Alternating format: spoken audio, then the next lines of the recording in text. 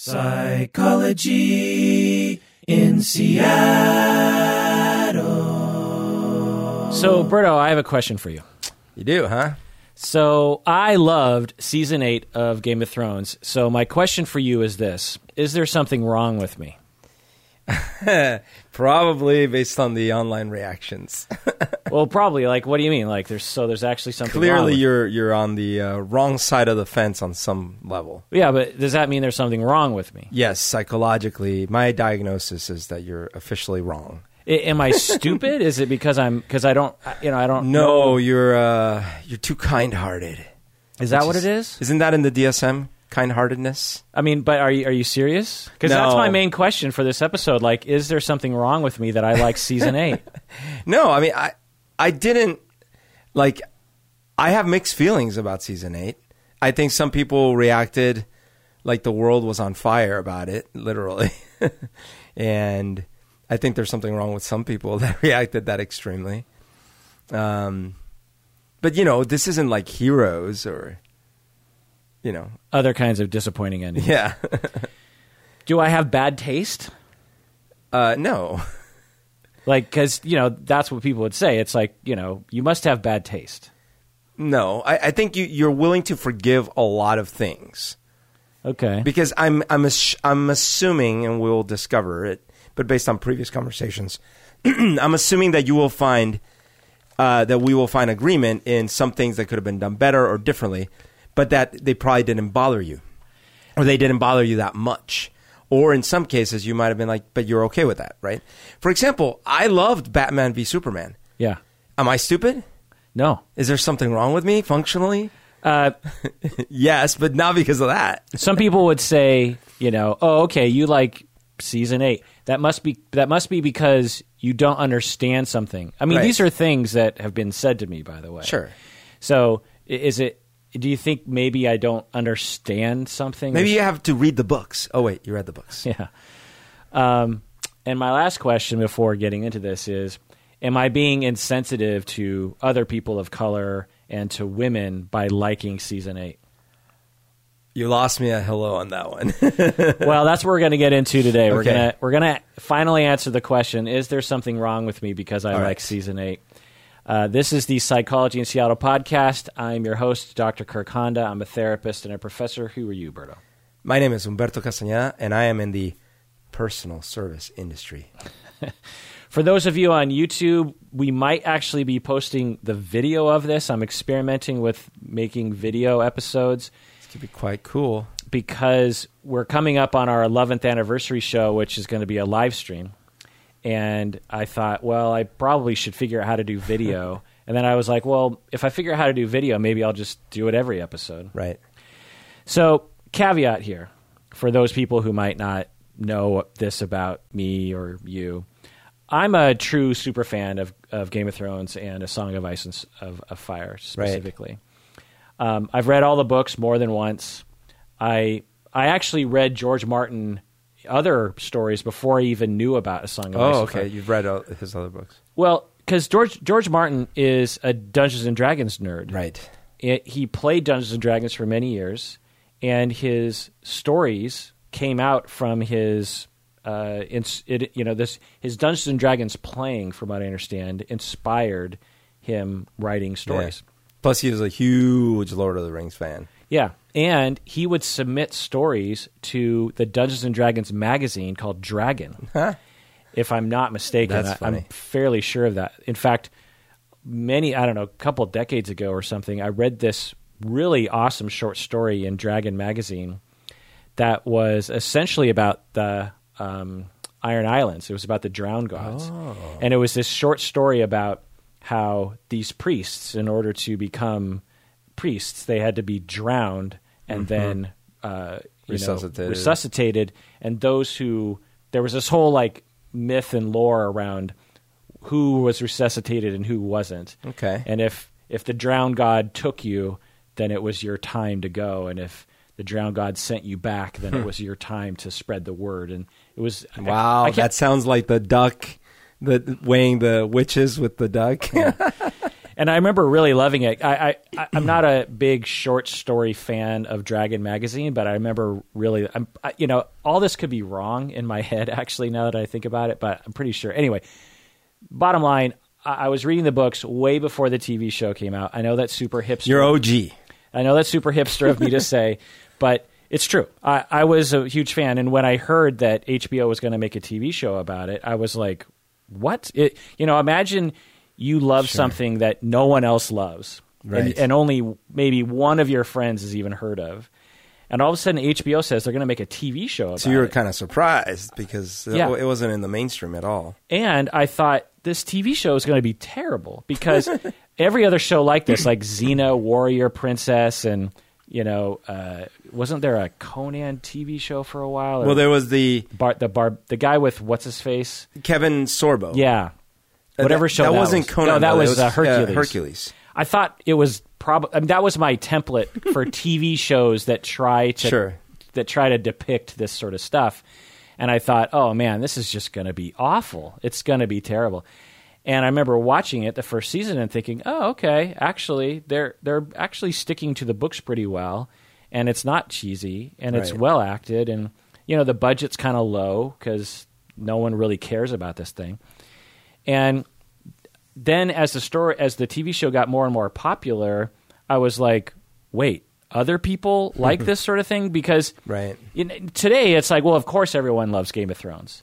But just think about it for a second. Like, minus, the years, 10 years ago, if you would have said that most of the TV audience in the Western world would be interested in Game of Thrones, I would have been like, that's absurd. No, in fact, I remember I knew nothing about it. I knew nothing about the author. And I sort of remember when it came out, but I didn't watch it right away. And then it started building a lot of momentum. And my neighbors across the street were like, oh, you got to watch Game of Thrones. He had also read the books and everything. And I think I started watching it when season 2 was out. I think. Yeah. And then I was hooked. Yeah. So I say that because I don't want people to think, oh, well, he's not a real fan. Right. He hasn't read the books. He's just a dumbass, and all dumbasses like season 8. So I feel like I have to say that. I started reading the books I'm guessing like 20 years ago. I think it was maybe only Game of Thrones was out at that point. He wrote it that far back? He wrote Game of Thrones, the first book, I think 25 years ago, if I'm not mistaken. That's crazy. Anyway, I could be wrong on that. It's been a long time coming. Yeah. So the thing that I'll say up front also is that art is personal, right? Taste is very much so. Personal. And I feel like it's funny that I have to say that in a situation like this because a lot of people have been attacking me and other people online. Not a lot of people attacking me personally because I haven't. I don't think I've said much to people, or I don't think people much care. But a lot of people, how could you like this? This is a piece of shit. It needs to be changed. All that kind of stuff. And so I sort of feel like we have to start this conversation by explaining to the listeners, like, art is personal, taste is personal. Calm down. Yeah, like people can disagree. It's not like you're disagreeing about abortion rights. Right, or episode 1 or something. Like nothing that serious. Star Wars episode 1? Yeah. Where we're just, some people like a good steak and some people don't. Some people like to travel. Some people like hip hop. Some people like metal. Some people like country. Some people don't. Some people like reality TV shows, and some people don't. Yeah, some people are right, and some people are wrong. Yeah. It's clear. Like, an example that I thought of when I was thinking about this was that with kimchi. Kimchi, if you're not familiar, is a Korean fermented cabbage dish. It's an acquired taste. It's a little spicy, but it smells horrendous.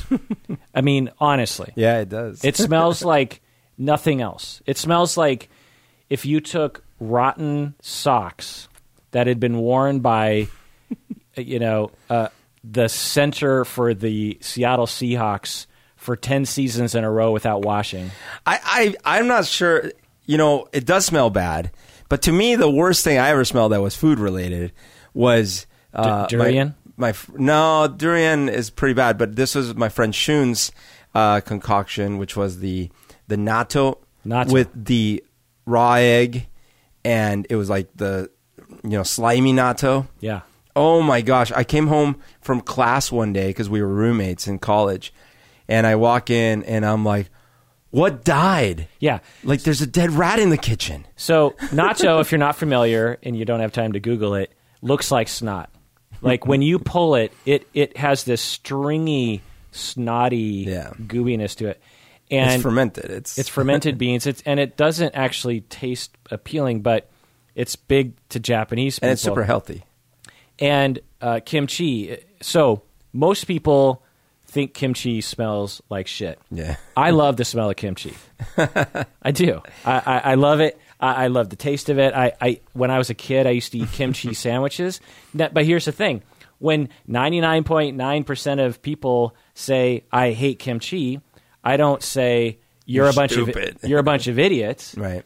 And I don't think a lot of people would say to me, there must be something wrong with you. Sure. We're just sort of used to people liking different things in those arenas. But when it comes to movies and TV shows, for whatever reason, that's all out the window. Right. Suddenly it's like, you don't like Breaking Bad? You betrayed our trust. You don't like The Walking Dead? Like, I'll get these looks like, what is wrong? How is that possible? What's wrong? How can that you? exist in life? Yeah, like it. So that's the other thing I want to get into is not only what's wrong with me, but right. Why is it so hard to accept when other people psychologically don't have the same opinion that you do about certain things? All right, so I've referred to all of this hatred that people are writing about Haterade. About online. And so I just thought I'd read some of the reviews. Here's Are these one. professional reviews or No? Okay, So these are individuals. Professional reviews are generally more mixed. Sure, mixed to positive. Honestly, Sure. They're like, yeah, it's great. You could see how they rushed it, but right. Good direction. I guess it's hard to wrap up a story. Right, but the user reviews are generally more negative. Not entirely, which we'll get into in a second, but I just want to, in case people don't know. Okay. Let's hear 'em. The writing this season is simply inexcusable. So, I wanted to read these because these are the things that people are saying, and these aren't like just internet nerds. These are a lot of people are saying this.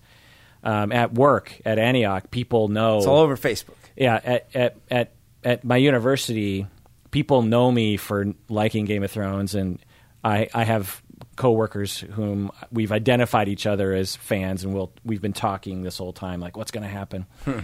And they'll come up to me and they'll be like, man, season 8, horrible, right? And I'll say, oh, I don't know, I liked it. Yeah. And without variance, they will all say, do you know you're the first person to say that? What's wrong with you? Yeah. So I'm like, what's wrong? Anyway, the writing this season is inexcusable. No excuse. No excuse. A legendary and fantastic TV series that turned into complete trash and nonsense. So did they like season 7? So these are all different people, by the Yeah. way. D&D, the showrunners, should be ashamed of the disaster they made. Shame. This season is utter nonsense. Wow. What they did on season 8 should be a crime. Punishable by law. Like, why couldn't the Night King win? Can you imagine if they actually show up to arrest them? Like, what's happening? Yeah. I think you know what's happening. Yeah. Mad Dog 69 alerted us to your crime. But I was just writing it the way I felt it should go. Like, why couldn't the Night King win? Would have been so much better than this garbage. I mean... Well, I'm sure everyone would have been happy with that ending. Right. I mean, why does everything have to have a happy ending? It's pathetic. Wait, it had a happy ending? Yeah. Let us force HBO to make an outstanding and new season 8 by a petition. Yeah, that'll work. You've seen that before, right? Yeah, 1 million signatures. So on Metacritic, do you know, like it's like Rotten Tomatoes. It's a similar For the season or for the finale? season. 65%. 74. Okay. So that's critics. Okay. Users, 20%. 43. Oh, it's better than I thought. All seasons. Critics, 85%. Ooh, 86. Okay. Rotten Tomatoes this season. Critics, Yeah. this season, 50%. 67. Okay. So 2/3 positive Yeah. reviews. Users on Rotten Tomatoes. So Rotten Tomatoes has a different Yeah. sort of people. 30%. Yeah, 36%. 36. All seasons combined. Hypercritical. From Rotten. Yeah, Critics, 85. 90. 90, okay. And users, 90. 82. Okay. TV Time, which is some sort of publication, did a poll of their listeners or visitors or whatever about the finale in terms of how many. So they said, were you very satisfied with the Okay. finale? So just the finale, just the last episode. Very satisfied, pretty satisfied, somewhat satisfied, or disappointed. So what percentage do you think were very satisfied? Of just the finale, 15%. 10%, pretty close. Okay. Pretty satisfied, 25%. 14%. Ew. I would put myself in that. Where would you put yourself in the finale? Well, we're the middle category. Very, pretty, somewhat, and disappointed. Somewhat. Okay. And what percentage somewhat? 30%. Ooh, exactly. Okay. Ding, ding, ding. Ding, ding, ding. And then 46% were disappointed. 46%. Wow. So, that's not great, but 54% were at least somewhat satisfied, and that's not Right. That's not the gestalt from the No. If you look casually online, you're like 90% hated it. 100%. I haven't seen. Have you seen a single post or a single comment by any user that is positive? Well, not necessarily. You're right. I've seen posts by friends saying, "Calm down, it's just a show." But that's not. And I've seen someone saying like, "Well, it wasn't great, but overall the show was great," stuff like that. So that you're right. I haven't seen like No a one positive. said I loved the finale, and there are 10% fair. of 10% of people That's are fair. very satisfied. 14% were pretty satisfied, which is like me. Yeah. You somewhat satisfied, and I would say 30%. somewhat satisfied. Plus, it's like anyway. We'll get into some of that later. But By the way, I got in an epic drag down debate on Facebook about the Daenerys twist. Ooh. By the way, spoiler alert. yeah, actually, we're going to do another episode just on Daenerys. Okay. After this episode. All right. Perfect. So, now because I have been making this podcast for 11 years and been putting myself out there more, Man. I'm interacting more with a lot more people about my opinions about different pieces of art and this Right. kind of thing. And So you're exposed to more reactions. radical reactions. Yeah, normally in the past, it's like, what's your top 5 movies? One or two people would hear that and be like, huh, whatever. Yeah. But you put it out there and you get a lot of different reactions. And what I've realized is that there's this thing where when we see someone give their opinion, if it's even slightly different than our opinion of it, we only see the difference in the opinion. Yeah. We don't. I've seen we tend not to see the similarities in the opinion. Right. Like I posted as an example of this, I ranked every single Beatles song, like into categories. Like Yeah, I remember that. My top favorite Beatles songs, my next to top, and then my last category was something like, if it comes on, I might skip it. Right. But as a caveat to the whole thing was, every Beatles song is better than every Garth Brooks song. You know what I mean? Every Oh, you just gained some hate trade. every Beatles song is better than the Chainsmokers. You know what I mean? Like I'm not saying that. So my worst Beatles song is still in the top 0.001% preferred. Even number 9. preferred, even that song preferred to me because of the significance historically to me. So I posted it on Facebook and on Reddit, by the way, because there's the Beatles Reddit page, of course. And everyone tore me to shreds. Wow. And all I'm doing is offering my opinion and my love. Right. I did. You know how many songs the Beatles have? I can't remember. It's like hundreds, right? It's like 200. And I spent all this time on it, and like all I got was shit. Right. Like someone said, "Oh, someone doesn't like George Harrison." Wow. And I'm like, there are many of George's songs but most Beatles songs are written by John and Paul for various reasons. But it's like all I get is shit, and it's like. Presumably, if you subscribe to the Beatles subreddit, or you're reading the posts on Facebook, or you even know who the Beatles are, there's got to be some overlap there, right? It can't be all just like, what in the world? Plus, it's my fucking taste. I'm just sharing my taste. If someone shared their taste, I wouldn't be like, oh, well, obviously your list is shit because my opinion. Do you know what I'm saying? No. So the problem is, and I think most of us are guilty of this online, is first of all, we're definitely smarter than the rest of the people. Well, not you and me. I mean, me as in the individual talking. When an individual is looking online, that individual is smarter than everyone else online. Yeah. Number 2, if you put in a lot of work, like you put in 8 seasons worth of a show that cost millions and millions of dollars and cost like time wise cost millions of man hours and woman hours and all these things, right? You are entitled to destroy it and burn it to the ground like Daenerys just because you're entitled, because you have opinions and you don't give a shit about anything else than your opinions. And look, I've done this too, And 3, you have to be cool and ironic. So like that's the main thing, is like whatever you're going to say needs to be sort of like detached and cool and ironic. Yeah, I think that's a major factor. Yeah. It's so much easier to hate something than it is to like it, especially in public. Right. I always think back to this example when I was like 9 years old. Me and my best friend Tommy were listening to Pat Benatar, "Hit Me With Your Best Shot." Very popular song in the early 80s.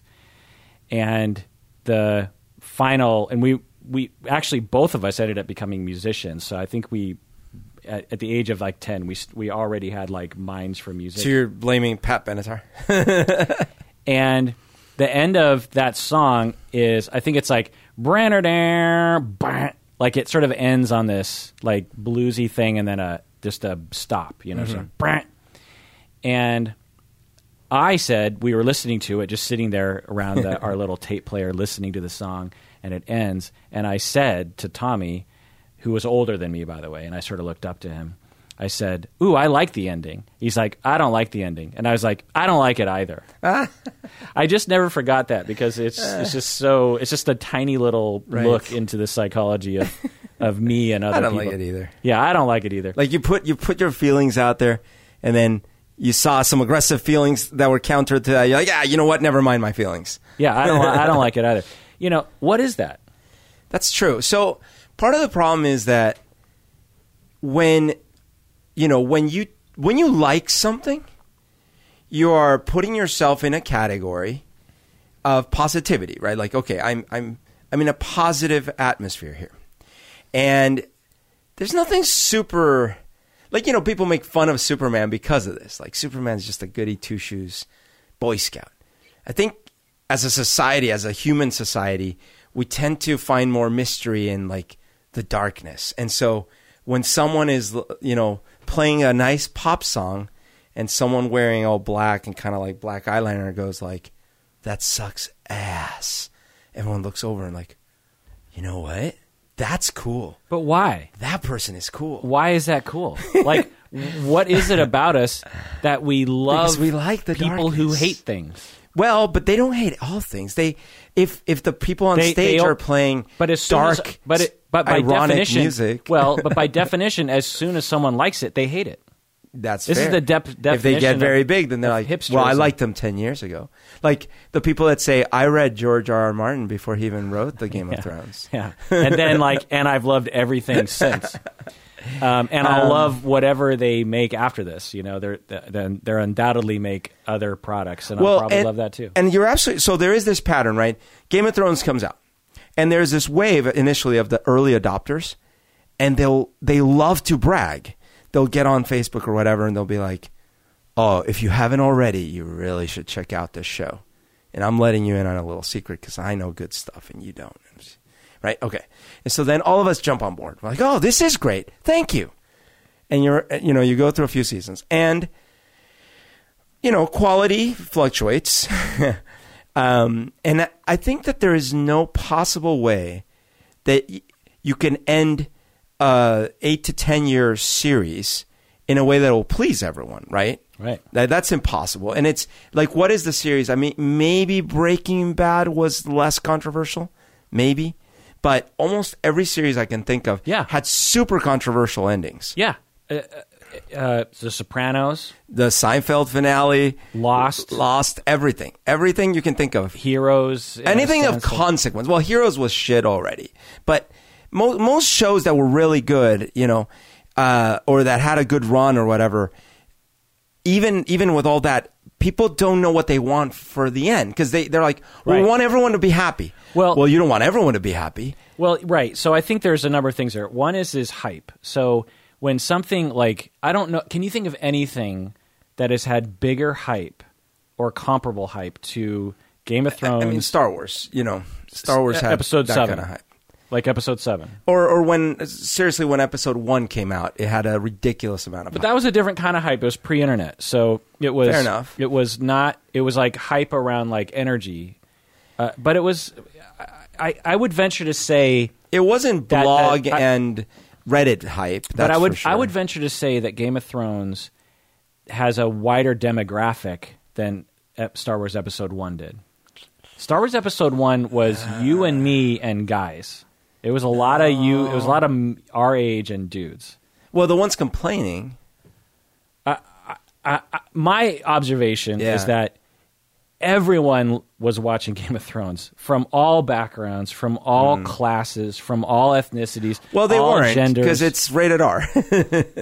So it's already precluding a lot of the younger audiences. Okay, but I'm just saying, Episode 1 for sure you could say, and Episode 7. But it doesn't matter. Your point is, it's not that it's the most or it's not the most. It's huge. It's massive. Right. It's one of the. It's arguably one of the biggest hyped things that have ever happened. I mean, winter has been coming. Yeah, and so how in the world could anyone on the planet make something that could live up to that hype? Yeah, it's not going to please everyone. Well, no. I think that's two different things. You're saying it can't please everyone, which I think is also true. But I think also you automatically you can't please 50% of people because they've built it up too much in their brain. They're this is the most important thing in my life right now. I'm waiting to have my mind blown in a way that is physically not possible. And has literally never happened. Like, to all you people who hated the end of and think it was a total disappointment, name one thing that ended well that you were just like, holy crap! Well, but and no one disagreed with you. Well, fair enough, but this is the problem because there are some people pointing like, look at Endgame. Avengers Endgame is the right way to end a huge multi-year effort. A lot of people hated Endgame. I know, but less people than. Well, that's my point. Is like, and maybe that's a good example, and maybe Endgame. But one of the reasons I wasn't as impressed with Endgame is because I actually felt that a lot of it was colored by numbers. Good, there were good colors. There were good numbers, but a lot of it was colored by numbers. Right. Some of the stuff that I liked about this season, because there were things I didn't like, but some of the things I did like is that it wasn't actually by the book, so to speak. It was Right. It A was lot of it actually was a little more twisty. Yeah, Like- nuanced. Well, twists where you just were like, whoa, okay, the Night King's dead. I didn't expect that to happen. I didn't expect Dany to get killed. I didn't expect Bran to be the king. You know, I didn't expect Sure. Tyrion to live. I didn't expect, you know, all these different things are things that if I was to make a prediction, that's not what I would have thought the writers would have done. Anyway, so another question here, Berto. Do I just love everything? Is that my problem? No, 'Cause you hate said that a lot earlier. of things. You hate Roma. Right, exactly. There's a lot of things that I don't like that everyone else You actually are likes. very opinionated about things that you don't like. Right. Not in a mean way. You just you express your opinions. Right, like Heroes, for example. Dexter. I think one of the things is that because I think a lot of people will look at me and be like, well, he seems to like everything. You know, he liked this. But the thing is I don't do podcasts about things I don't like I see. So you And- usually talk about the things you like. on the podcast. Yeah. Two, because I'm the one who chooses what we talk Right. about.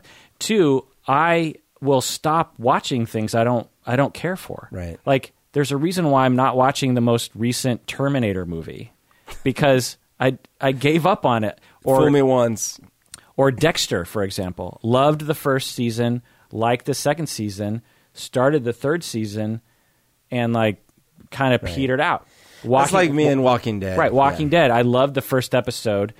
Second through whatever episode was okay, and then it petered out, and I stopped watching. Right. So The Walking Dead can't disappoint me because I'm not watching it because I don't care. It doesn't grab me. Lost was the same way. I stopped halfway through season 3, I think.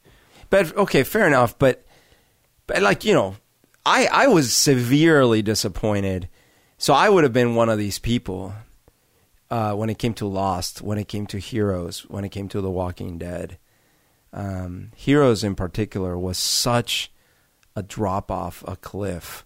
Just from season 1 to season 2. Yeah, even season 2 was already, but then Season beyond 3. season 2 was unrecognizable. It was like such a mess. It was a repetitive, like, you know, chaotic mess of a show. And Lost. Well, and time travel started Right, to get involved, right. and the main character guy could do anything. Yeah. And then Lost had this problem where it set up such, like you were saying, unbelievable expectations of what's going to be the mystery. Right. But what we didn't know is that they didn't really have a master plan to begin with. I knew. Halfway through season 3, I was like, No, by season 3 it was evident. But when you watch the first season, Yeah. it seems like, oh, this is going to be so cool. What's Especially- the polar bear? especially for the time, because we hadn't learned. Yeah. Right. And what's Walt? What's going to happen with Walt? Yeah. Right. And then it turns out, oh, forget about it. It doesn't matter. We're just making money here. Yeah. Okay. On the flip side of this are things like The Sopranos, where the show was not even in quality all the seasons, although I personally really do love from beginning to end. But I will admit that, you know, it gets a little laggy in season 4 or 5. But It was 5 seasons, right? 6.5, like it was like the last. But the last episode was super divisive. Right. It's, to me, it's the best ending of all time. It can't be bettered. Yeah. It was amazing. So if you're not familiar, Sopranos was a show about a gangster. Yeah. And he's living in modern times and he has a family. And toward the final season, it's sort of a ramp up to danger for the lead character, for Tony Soprano. You're worrying, is he going to get killed? Is he going, you know, there's always, in gangster world, there's always people getting killed. And everything's been crumbling around him. Right. He's losing power. There's people who hate him. And you're wondering, oh boy, like, okay, we're headed toward, we know this is the final season and the final episode. Is Tony Soprano going to get killed? Yeah. Something bad is going to happen. And that's kind of the thing that happens in gangster stories is like, there's always tragedy and death at the end, right? Yeah. And then Tony Soprano goes into this restaurant, and it's very drawn out. It's very normal. His wife meets him.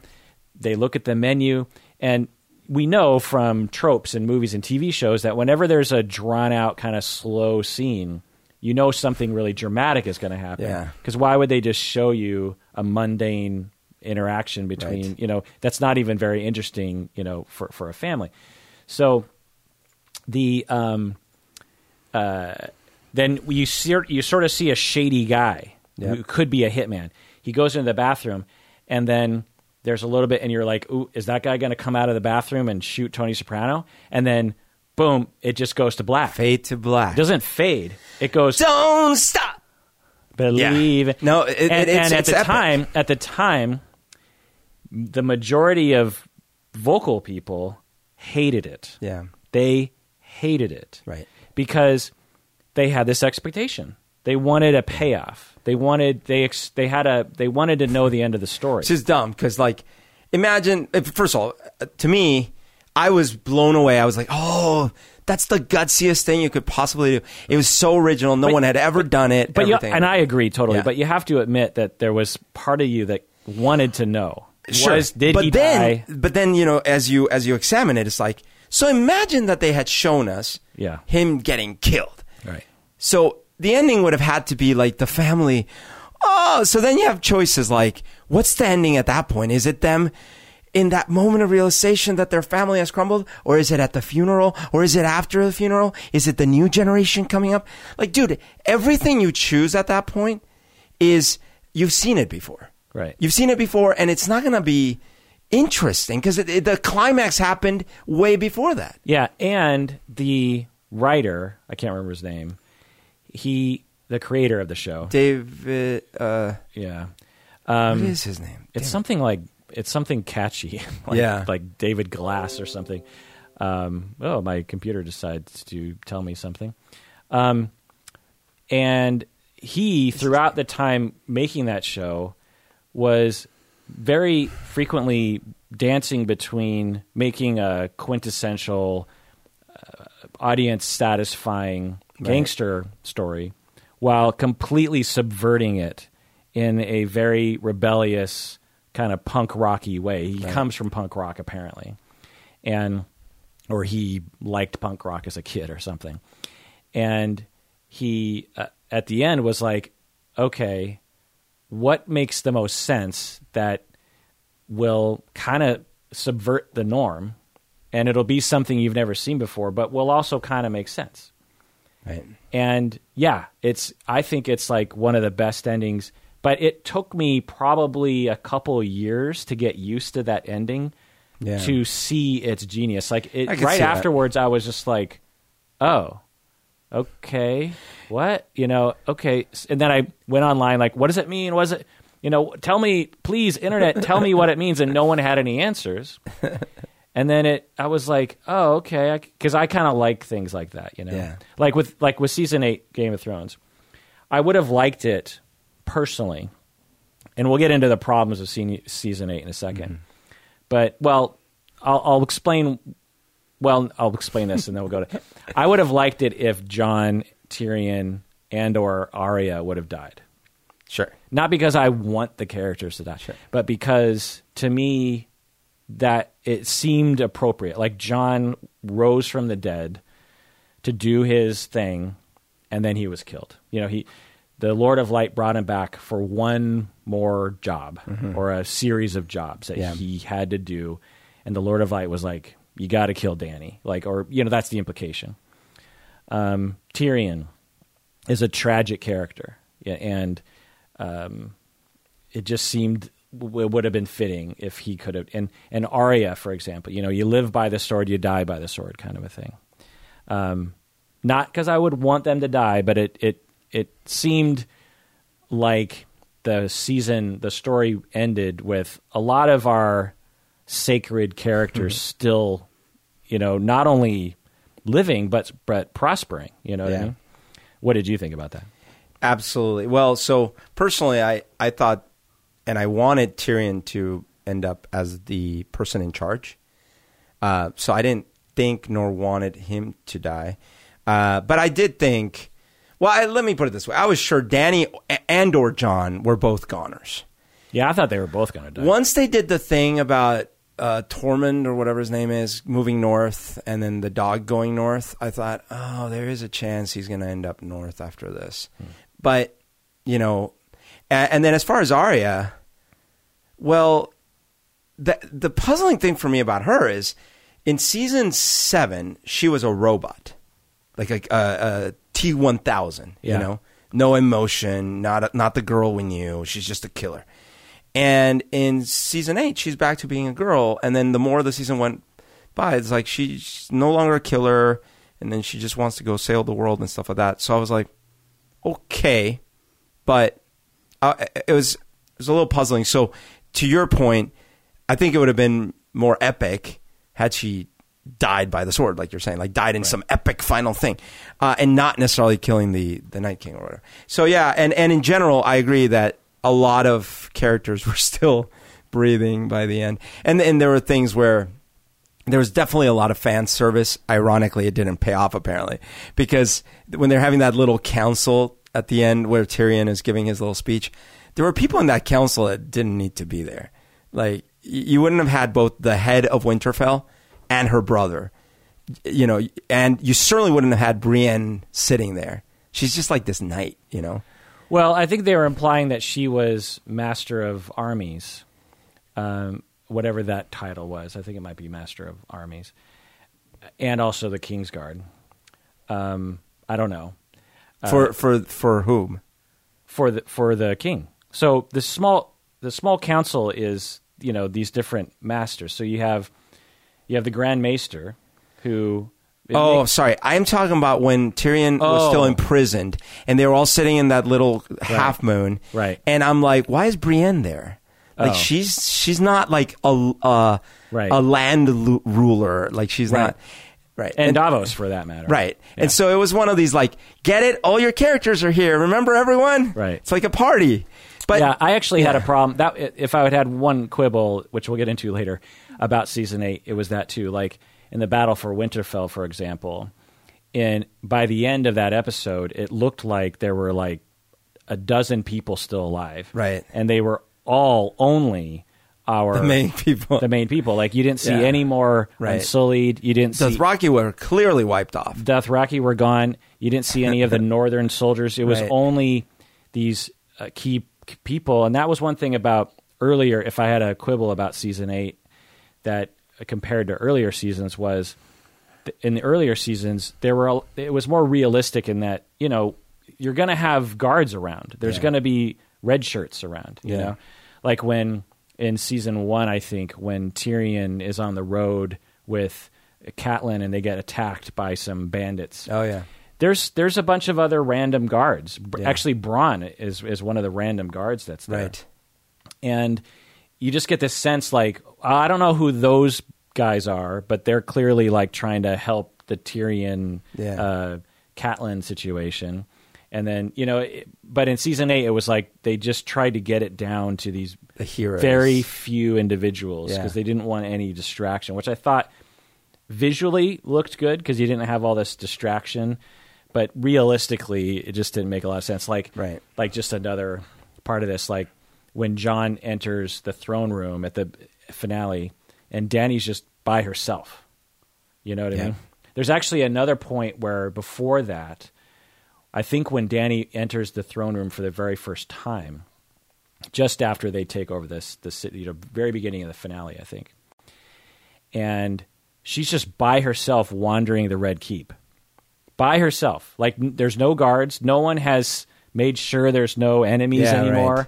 It's like, there should be no queen, no rational, smart queen would walk around without guards, you know? Because a total random person could just be like, well, there she is. Well, I got a knife. I'm going to kill her. You know, like, for whatever reason.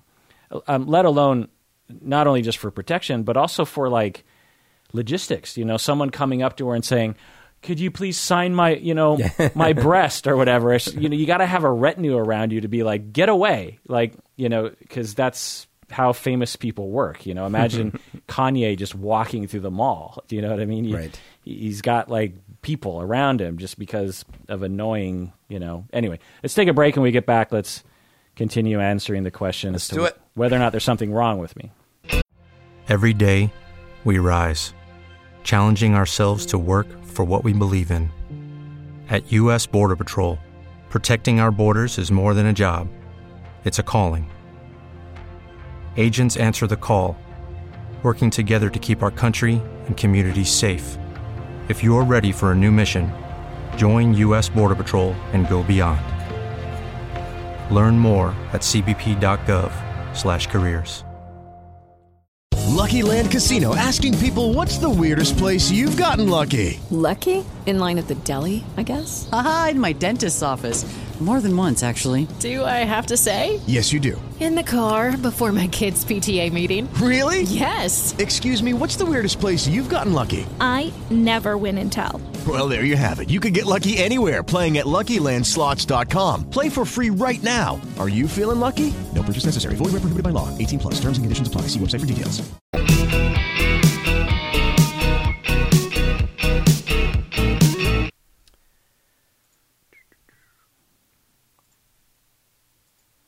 All right, we're back from the break. If you haven't become a patron of the podcast yet, do so now. Go to patreon.com.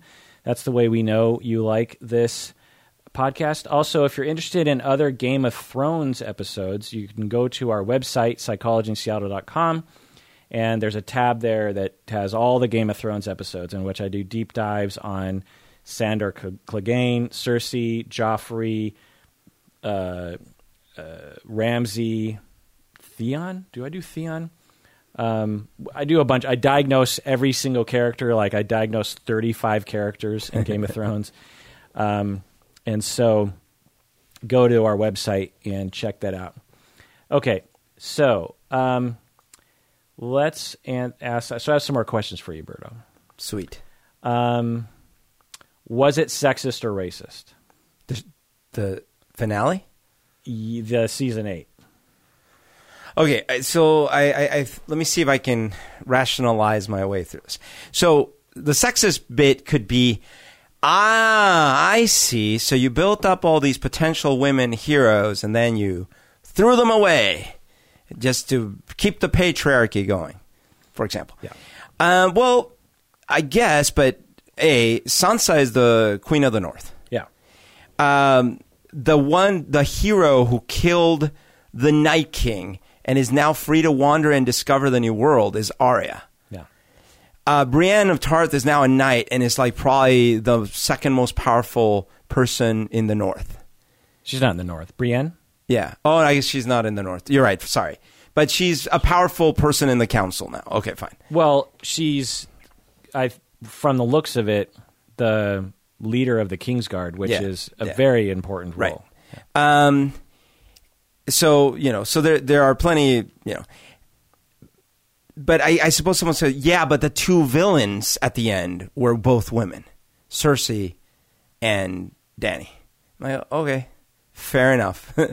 But one could also say that's sort of feminist too, because it's allowing powerful women characters to be fully fleshed out. Yeah, but they could say, but then what you're saying is if a woman gains power, she's going to go crazy and right. So that's the other part. Kill everyone. That I'm glad you brought up is that, which people are saying. They're saying, like, this is awful towards women because it makes Dany look like, oh, bitches be crazy, right? What about the Mad King? What about Robert Baratheon? What about every single male ruler before that? That was an asshole. So we'll get in that whole thing in the Daenerys episode. But, those are good questions. But, if I was of a particular sensitivity and watching this, it might kind of bother me. And then the Brienne thing where she, rises in power. She's a very powerful person. And then one of her final episodes or scenes where she's actually like really acting and doing something is she's crying and blubbering about Jaime leaving. Do you think that was sexist? Oh, right. That whole thing. Like you build her up and then you just have her be a jilted lover. Is it more human to not be reduced to tears when your lover betrays you and leaves you? Right. I'm glad that's a well put. This notion that in order to be feminist, we have to make women look like robots. Like, by the way, the bad guy in that scene is Jamie. Right. He's the one who's so fucking weak Yeah. that after all of this, he can't break the chains. Right. Right. And as you said, originally is, so it's a negative thing to cry. Yeah, crying is negative. When someone you love and that you are in love with rejects you. Right. Like, that makes you weak. Why did you make this strong female character cry like a little girl? Right. So I'm glad you brought that up because, yeah, that's exactly what I thought. Yeah. I was like, well, what's so wrong? One, what's wrong with crying? Two, it makes sense. I mean, that whole story with Brienne, Of course. she was in love with him. Yeah. And that was clear from season 2-ish. I think it was season 2 when they met, maybe 3. Yeah. But early. Yeah. And we all knew Jamie he wasn't in love with Brienne. You know what I mean? He respected her a great deal and liked her enough, but not as much as he was in love with his sister. So listen, if you want more on that whole relationship of Cersei and Jamie, listen to my deep dive on Cersei, because in the books they go into a lot more of that history, going back to when they were twins at the age of 3, and they were living in the same, and they were sleeping in the same bed, and they would experiment sexually with each other, as some siblings do. And then their parents are away, their mom dies. It's just the two of them, and then Tyrion comes along and quote unquote kills their mom. And there's a lot of reasons why Cersei and Jamie were propelled towards each other, and anyway, And that was a lifelong bond. Yeah. And clearly he was still attached to that. Right.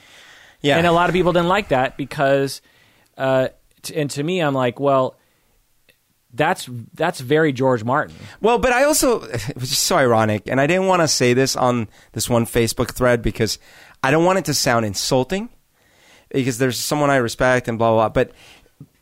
But it's weird that these people that are complaining about these sorts of things, they seem to want to prefer, like, by the book Hollywood standards for story resolutions. Right. And I'm like, that's not life, and this show is a lot less like that from the start. Yeah, exactly. From the start, and just take a 3-second glance at the setting. It's based on a version of our own history of Europe, and that was not it. Those stories didn't wrap up nicely.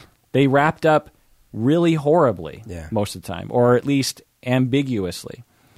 And from the very beginning, that's what Game of Thrones has been. Yeah. It's about, like, sometimes the good guy gets beheaded. Right. Sometimes the good guy's son, who is the hero on vengeance, gets killed, gets murdered. Sometimes his wife gets, a knife in the belly. Yeah. Like, that's what happens in history. And sometimes what's his face? Baratheon, the middle Baratheon brother. Oh, Stannis? Stannis, sometimes he loses against the most horrible character on the show, against Ramsay. Ramsay prevails, Sometimes sometimes good men, their armies leave them. Yeah. And so from the very beginning, it's been that way. But I think as people got married to this kind of hype in the end, a lot of people got attached to particular things that they wanted to see happen. And I think they were all kind of particular, because here's another thing that I've been asking people as they've been telling me they hated season 8. I'll say, okay, and because I'm not arguing with people, I don't, that's based on a premise of silliness. I'm just more curious. Yeah. And I'll be like, so how would you have liked it to have ended? And what's the most common response do you think I've heard? Let's see. They probably wanted Cersei to get a worse death, like some sort of. That's one of them, but that's not. There's one that's by far the most frequent response. Like Jon in charge, like Jon as the rightful ruler. No, these are all good No? guesses. The most frequent response is, I don't know. Fair enough. Fair enough. So I'm like, I can't tell you what I want, but I know I don't want that. yeah, I'm And like, that's actually the most common thing humans are good at. yeah, Yeah. I hate that. Okay, how would you have liked it to have ended? I don't know. Well, like, Well, there's a reason everyone doesn't write Game of Thrones, right? Because most of us go through life and we make choices based on what's presented. Like, oh, I'm not going to go down that road. I'm going to go down this road. But to invent a road is a different thing. yeah. Now, again, you out there listening are likely one of those people who hated season 8. It is totally fine. I respect that 100%. Just like you should respect me me liking it. I'm probably somewhat subtly insulting people who don't like it. But that's not on purpose, and I'm going to try to check myself because I don't want to commit the crime that I have had committed against me this whole time. Right. Well, it's so weird because there are things that upset me about this season, but what I found odd is that people were upset by almost everything. And I'm like, well, that's weird. There are some things that you could just more objectively say, like, look, these people, like you and I, how many wars have you been in? Yeah. We haven't been in wars, right? But you probably, if you and I were about to fight, we probably wouldn't send a whole armada on horses out into the darkness to die. Like, we probably wouldn't do that. Yeah. So those are the kind of things where I'm like, yeah, I think everyone could agree, like, that seemed a little on the nose. Fine. But there's other things where I'm like, well, this thing about, what's his name, leaving Brienne. I'm like, well, actually, I get that you wanted a different storyline there. But someone wrote a story that was different than what you wanted. And let's remember, and Jamie spells this out. By the way, I actually kind of loved that, people are, these writers are so stupid. Clearly, the writers were self-aware of the choices they were making because Jamie spells out, look, I have been a bad person all my life. So, for critics, it's like, oh, why would he do that? It's like, he's like, no, actually, remember who I am. I am a murderer. I'm a traitor. I'm a this. I'm a that. Now, the point of that scene was like she had gotten over that because she had hoped that he had gotten over it. But then he was using it as an excuse for his weakness, right? But that's a complex moment. Right. That's a subtle, complex moment. And after that, as that scene was happening, we didn't know what he was actually going to do. And I was like, well, we actually don't know what James is going to do. Like, what he said, you could interpret like, I'm evil. Or you could interpret it as just like, look, I'm sorry, and I'm not the man you think I am. And people do this all the time in real life, meaning people, this has happened to me more than once where I'm asking something of someone and they will use their failure in some way as an excuse why they're not going to help me. Like, listen, I'm a mess for this reason, so I can't be there for you in this case. Right. And this is a common thing that we humans do, which is we're not fully transparent to ourselves. So to justify our actions, we use any number of rationalizations. So in that moment, instead of Jamie saying being honest, like, look, I'm so sorry. I've been in love with my sister all my life, and right now this is really traumatic for me, and I don't know how to handle it. And I feel like the only right thing for me to do is to go south and see what I can do. Instead of saying that, and maybe even can you come with me? Can you maybe help me? Or any of that. He's like, pain. Look, I'm a bad guy. I'm an asshole. You don't want me anyways. I got to go. Right. And then when he goes down there, all he's focused on is trying to be with Cersei. Yeah. He just wants get her out. He wants to be with her and maybe, just save her life and, sail across the narrow sea and have a life like Tyrion wanted him to do. It's not like his character also changed to where I'm going to defeat the mad tyrant queen of dragons and kill Jon. And it's he had nothing to do with any of that. Right. He's just like, I did my knightly duty. I went north. I helped. I served under Brienne, which I felt was right. And I miraculously lived through that. And now what? well, I'm not going to stay in the North. Right. So- By the way, it hasn't been like 10 years or something. Right. And, okay, I'm not going to stay in the North. I'm not going to fight against my sister whom I love. Yeah. So what choice do I have? Yeah. And I'm pretty sure Cersei's going to lose. So, Right. you know, it made total sense to me. But yeah, everyone was like, oh, Jamie, you know, he was Right. supposed to be good. It's like, well, again, because to them, they saw this linear character arc of like, he's evil, and then he gets a little better and a little better, and then he is all good. And he, you know, he's Luke Skywalker. He's Han Solo with the medal at the end of episode 4. That's cheesy. That's not normal. Like a normal, a realistic story is people are complicated. The same thing with Daenerys, which we'll get into in the Daenerys episode. But anyway, so now getting back to racism or sexism. Look, I get it. If you are a listener out there and thought... I didn't get the racism part. Oh. Well, what's the racism part? Well, I've heard people of color, like myself, I haven't said this, but I'm a person of color. You're a person of color. We're people of color. Anyway, I've heard other people of color saying that they felt like, even like respected critics, that the show essentially just ended with white people winning. But the show was about white people. Right. Like, I'm sorry. Like, there were some dark slaves in the East, and some of them joined to fight along the White Queen. But the whole power structure was all the white people in charge. Right. And that, I mean, there were no Hispanics in this show. Right. So, well, I mean, you could so- argue that the Doran people are Hispanic, but... At best. Like, so here's one thing you could have done, to be intellectually honest, not you, but these, like, rewind the clock to the beginning, be like, I don't like the show, because even though it's based on our own human history, roughly speaking, it's perpetuating that rough human history. Yeah. So I don't like the show. I'm not going to watch it. I'm certainly not going to be there to comment when season 8 comes out. Right. But if you're waiting till now to be like, this is race, it's like, well, I guess, but that's the whole story. Right. So, I agree. But here's the thing. I get it. If you thought it was sexist or racist, like, there are certain things that will bother me that I'm sensitive to, not because of that thing, but because of all the things that led to that thing. Like, it's just one more example of something. Like, when someone asks me, you know, I'm in rural America, and someone looks at my eyes and they're like, oh, he's not, you know, all white. And they say, where are you from? I'll be like, Seattle.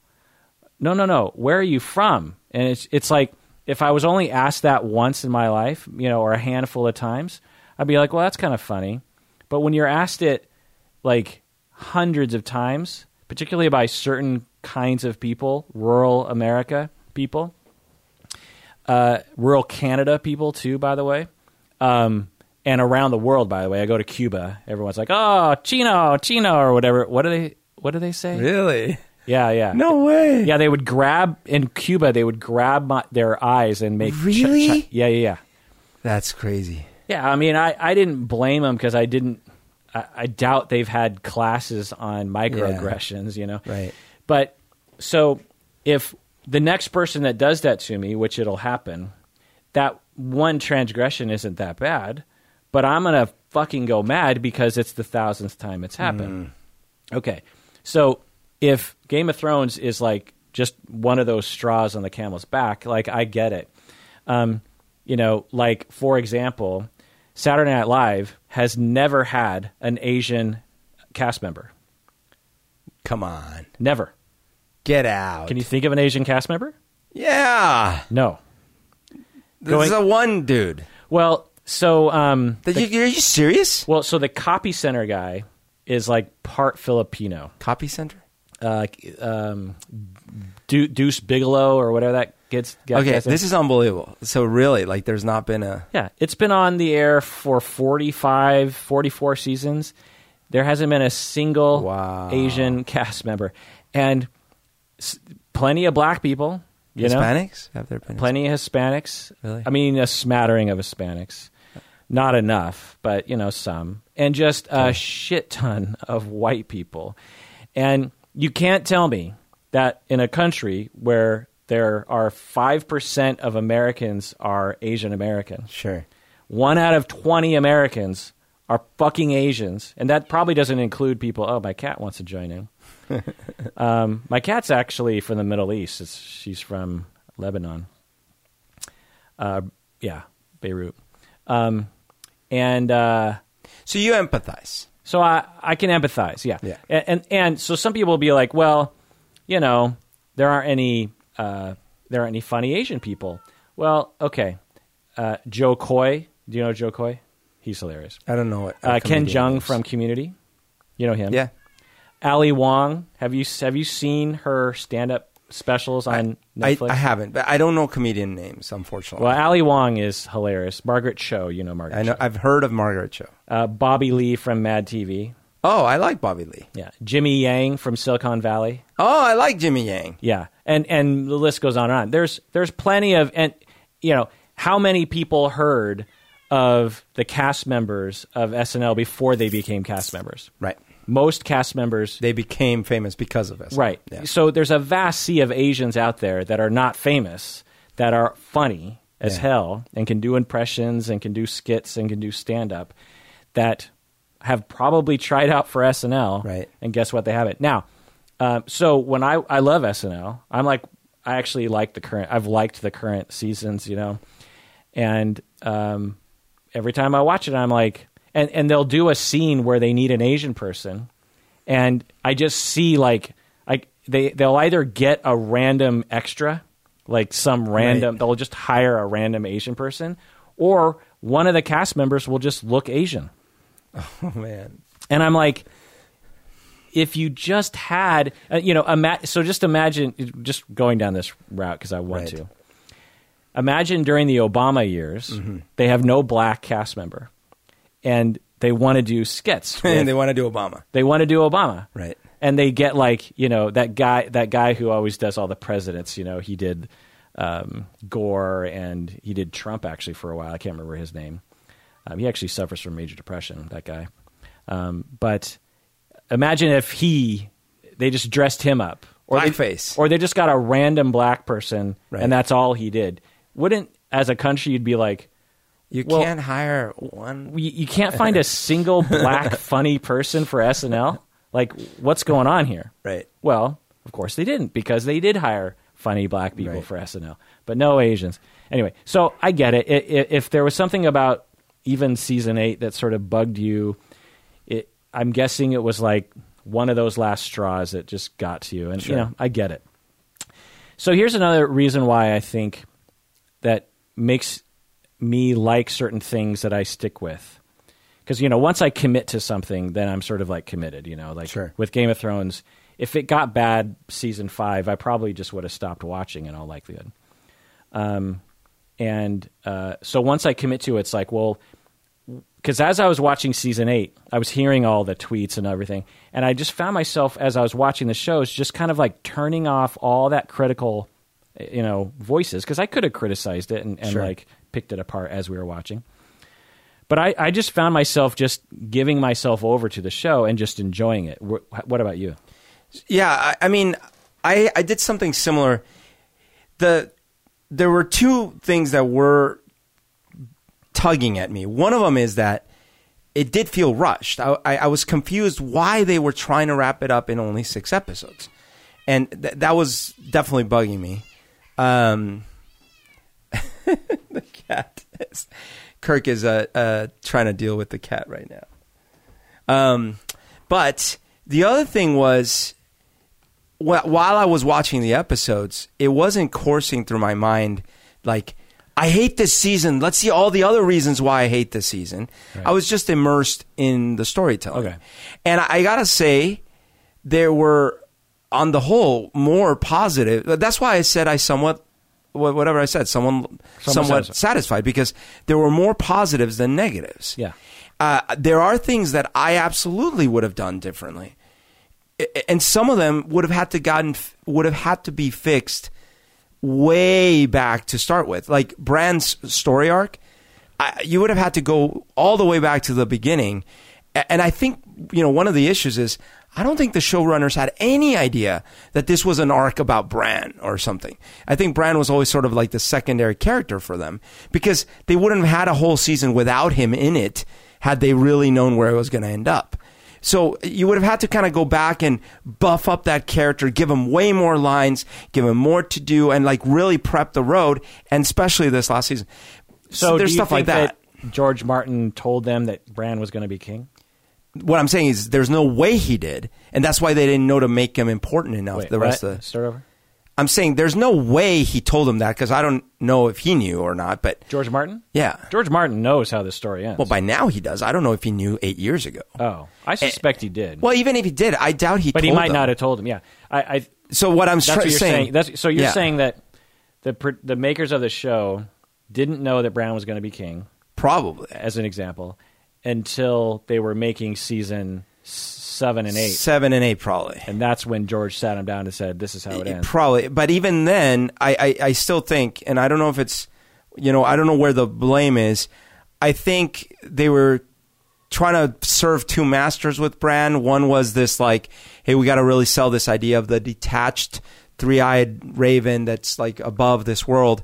Oh, but then we're going to have to make him kind of relatable at the last minute. And I think that failed. I think that's true. Like, I hadn't thought about that critique, but if I would have done something different, especially with season 8, would be to completely rewrite Bran, not completely, but at least somewhat, to make him a little bit more human. Yeah. Because when Tyrion volunteered him to be king, I was like, he's not human anymore. He's like a spirit, living in a human body. He can't function as a king. Like he's not connected to the world. Right. So if you would have rewritten season 8, you could have just added a little bit more humanness. Right. And maybe a little bit more agency too, because he seems so passive. Right. Well, and there were contradictory lines like, oh, I don't care about this world anymore. I'm just gonna. But then at the last episode, he's like, why do you think I travel this way? I'm like, wait. Yeah. You're eating your cake and your ice cream. Right. But my point with that whole diatribe was that, there are absolutely things that can be different, but I wasn't sitting there scene by scene like, there's a pop can. Oh, there's a coffee cup. Oh, this show sucks so much. Right? It was like I wasn't immersed in the story. Right. So I think there's a lot of factors that we haven't gotten to that I think might differentiate us from other people in this way. One is that you and I are creative people in that we like to create things. Right. We're musicians. We've created other things, but at our jobs, we like to. We don't like to do what other people tell us to do. We like to create our own things, right. And I mean, from a very early age, I was at the age of 8 or 9. I would like. It's funny. I don't think I've ever recognized this, but Tommy, my friend, when I was 8 or 9, we had a cassette player with a microphone on the front. It was just like a little cassette thing, and we would record ourselves talking. Oh. The two of us, I even have a cassette of our really high-pitched voices. He recites the lyrics to "Devil Went Down to Georgia." Oh my gosh! and I'm like, I don't know what we're doing, but so now a lot of kids do that. But my point is that I really appreciate creative people, right? Like the people who create Game of Thrones. When I'm watching the TV show, there's actually a part of me, and really anything that I'm handing myself over to, I am like, oh wow, the creators, the writers, the producers, the budget people, the accounting, the actors, the directors, what a great thing that they did. When I go to a play at a playhouse, it's so apparent the hard work that has gone into making this thing happen for this audience, right? You can see the actors. Maybe sometimes the director comes out. You can see the pulleys. You can see the sets. You're like, whoa, someone had to make all this stuff. And it's more visceral. And I think we tend to, when we can empathize with that effort, we forgive a little bit. If a set doesn't look perfect, you're like, well, someone had to make that, and they have to strike this whole thing down next month, and they have to create a whole new set for the next thing. You know, Right. you understand that. Well, when I watch TV and movies, it's the same. Right. Like, I'm watching something, I'm like, those people had limited time, limited budget, limited skill, and the coordination, and Right. Absolutely. And here's the thing: when I criticize something like Episode 1, it is in a different category of Star Wars. It is in a different category because I do think a lot of my criticisms were directly about the story that George Lucas, wrote, and he was in charge of the script for his own story, right? So I'm like, I can still appreciate, everything he did for the world and everything, but I specifically have problems with the thing he wrote down that then became the script that then became that movie. There is a big difference here. These guys, first of all, are adapting material, right? But second, this is not a movie. This is like, how many episodes each season? This is like movie after movie after movie after movie, right? And so I was thinking about this the other day. I think a lot of us might have this impression, like, you get to film the whole thing and you get to watch it, and then you're like, oh, that didn't work. Okay, we're reshooting the whole first half. We're changing that. It's like, when that has to happen, that is a disaster. Yeah, the analogy actually I have for this is when I'm writing technical, clinical pieces, right, that are 10 pages long, it's so much easier for me to create flow and a cohesion than, for example, my book on supervision, which actually wasn't even that long. It's only like 120 pages or something.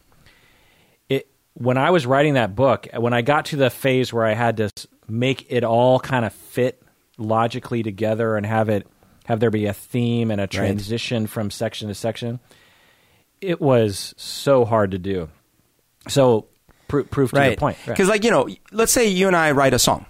Yeah. Okay, well, we wrote it, we record it, we can listen to it. We're like, that bridge doesn't work. Well, right? So, analogy to that is you and I actually sat down to write a continuous song, like, oh, yeah. Like the side B of Abbey Road. Mm-hmm. We were like, okay, we're two musical geniuses, if you will, and we're both production. We know how to do production. We know how to program keyboards and drums, and we can write stuff. And what our plan was we were going to write this song, this like hour-long song that never ended, but a like transition to different movements and stuff. And we kind of got a ways into it. Yeah, we got like 5 iterations, I think. Yeah, maybe like 10 minutes in. And I remember thinking, like, this is getting kind of weird. And then it petered out because it's just so much work. But anyway. It's hard. Yeah. But then, to bring it back to this, so it is quite possible that had the writers, David and David, whatever, or the two Davids, is it? Both? David Benioff and David. If they had written the whole 8th season 8, filmed it all, sat there and watched it and critiqued it, and had the time, budget, and effort, and all the actors and actresses, and be like, all right, this didn't work, 9 more months, we're going to reshoot. But that's not how it works. Well, yeah, I think that's a good point. But what I will say is that I think that one of the problems that, this is just me speculating, that caused the season 8 and season 7, but more season 8, to seem a little disjointed, even from episode to episode, was because of two things. One is that I think early on they realized how much attention and accolades they got for those big epic episodes. Mm-hmm. Like the first one, sure. The first big epic episode, I made a list here, was the Blackwater episode in season 2. Like I think that whole episode was just the siege of King's Landing. Mm-hmm. Different, rooms. You have the Cersei with the poison, and you have Sansa, and you have Tyrion, and there's all these different things happening. And then, but the big one was the battle for Castle Black, right, in season 4. Whole episode. I remember. Wait, the penultimate episode of season 4. The whole episode is just a battle of Castle Black. How awesome is that? And there wasn't any hatred. There wasn't a single criticism of that episode. You know, Ygritte dies. You know, it's just this epic. You know, oh, it's so great. And I think they kind of were intoxicated by that. They did it again with Hardhome in season 5. Right. Again, I think it's the penultimate episode. And again, accolades. Oh, it's awesome. You know, the Night King, right? Oh, it's so crazy. And then again, penultimate episode, season 6, Battle of the Bastards. Again, everyone, what a great episode. It was you know, accurate and da-da-da. It was like all the, you know, why didn't, you know, Rickon zigzag? I don't know, but he didn't. And but anyway, so I think that was one thing. I think they started, and then you can clearly see that in season 7 and 8, they wanted to make episodes that were epic. You know, they wanted episodes, you know, the Battle for Winterfell, the Battle at King's Landing. They wanted just like these mammoth set pieces and, you know, blah, blah. So I think that kind of, and I think they went too far in that direction. I think they focused too much on those individual episodes, and then everything else is kind of like fluff and build up to it. Rather than previous seasons, and really true to George Martin's work, is that those battles are really barely talked about in the books. It's much more just like all the intrigue and all, you know, the person, like a lot of the Battle of King's Landing, you know, the Blackwater. A lot of it is, I think it's only from Tyrion's perspective and from Sansa's perspective, if I'm not mistaken. Well, and the build up, because in those early seasons, there is so much that happens that are not battles, and this is to your point. So much happens. Lots of conversations. Like, I actually watched one of those YouTube things that did a review so that you could catch up before and I was shocked. Because, you know, they were going through season 1, and I'm like, there's no way all of that happened in season 1. You know, it's so much content. And then you get to season 2, and I'm like, wait, that was all the way back in season 2? All that happened in season 2? So we got used to that, right? And when at the time, the plot was advancing, but it wasn't advancing by leaps and bounds. It was like moving at a pace. And I think in season 7, this happened, and people started complaining about the teleportation problem. Right. And then this one was kind of like the worst of them, because they actually cut scenes where before you would have seen the scene, they cut before you see the scene, and they go to the repercussions of the scene. Like Jon killing Dany, and then absolutely. So I think that they fell in love with a certain tone of certain episodes, Battle of the Bastards, Battle at Black, you know, the Castle Black. And I think it sort of skewed their emphasis for season 7 and 8. And they, instead of like saying, okay, we only have this amount of budget, we only have this amount of episodes to do, you know, how do we allocate our time? And I think they were like, I want to allocate it for these epic scenes and these epic episodes, and we're going to reduce the exposition and the storytelling.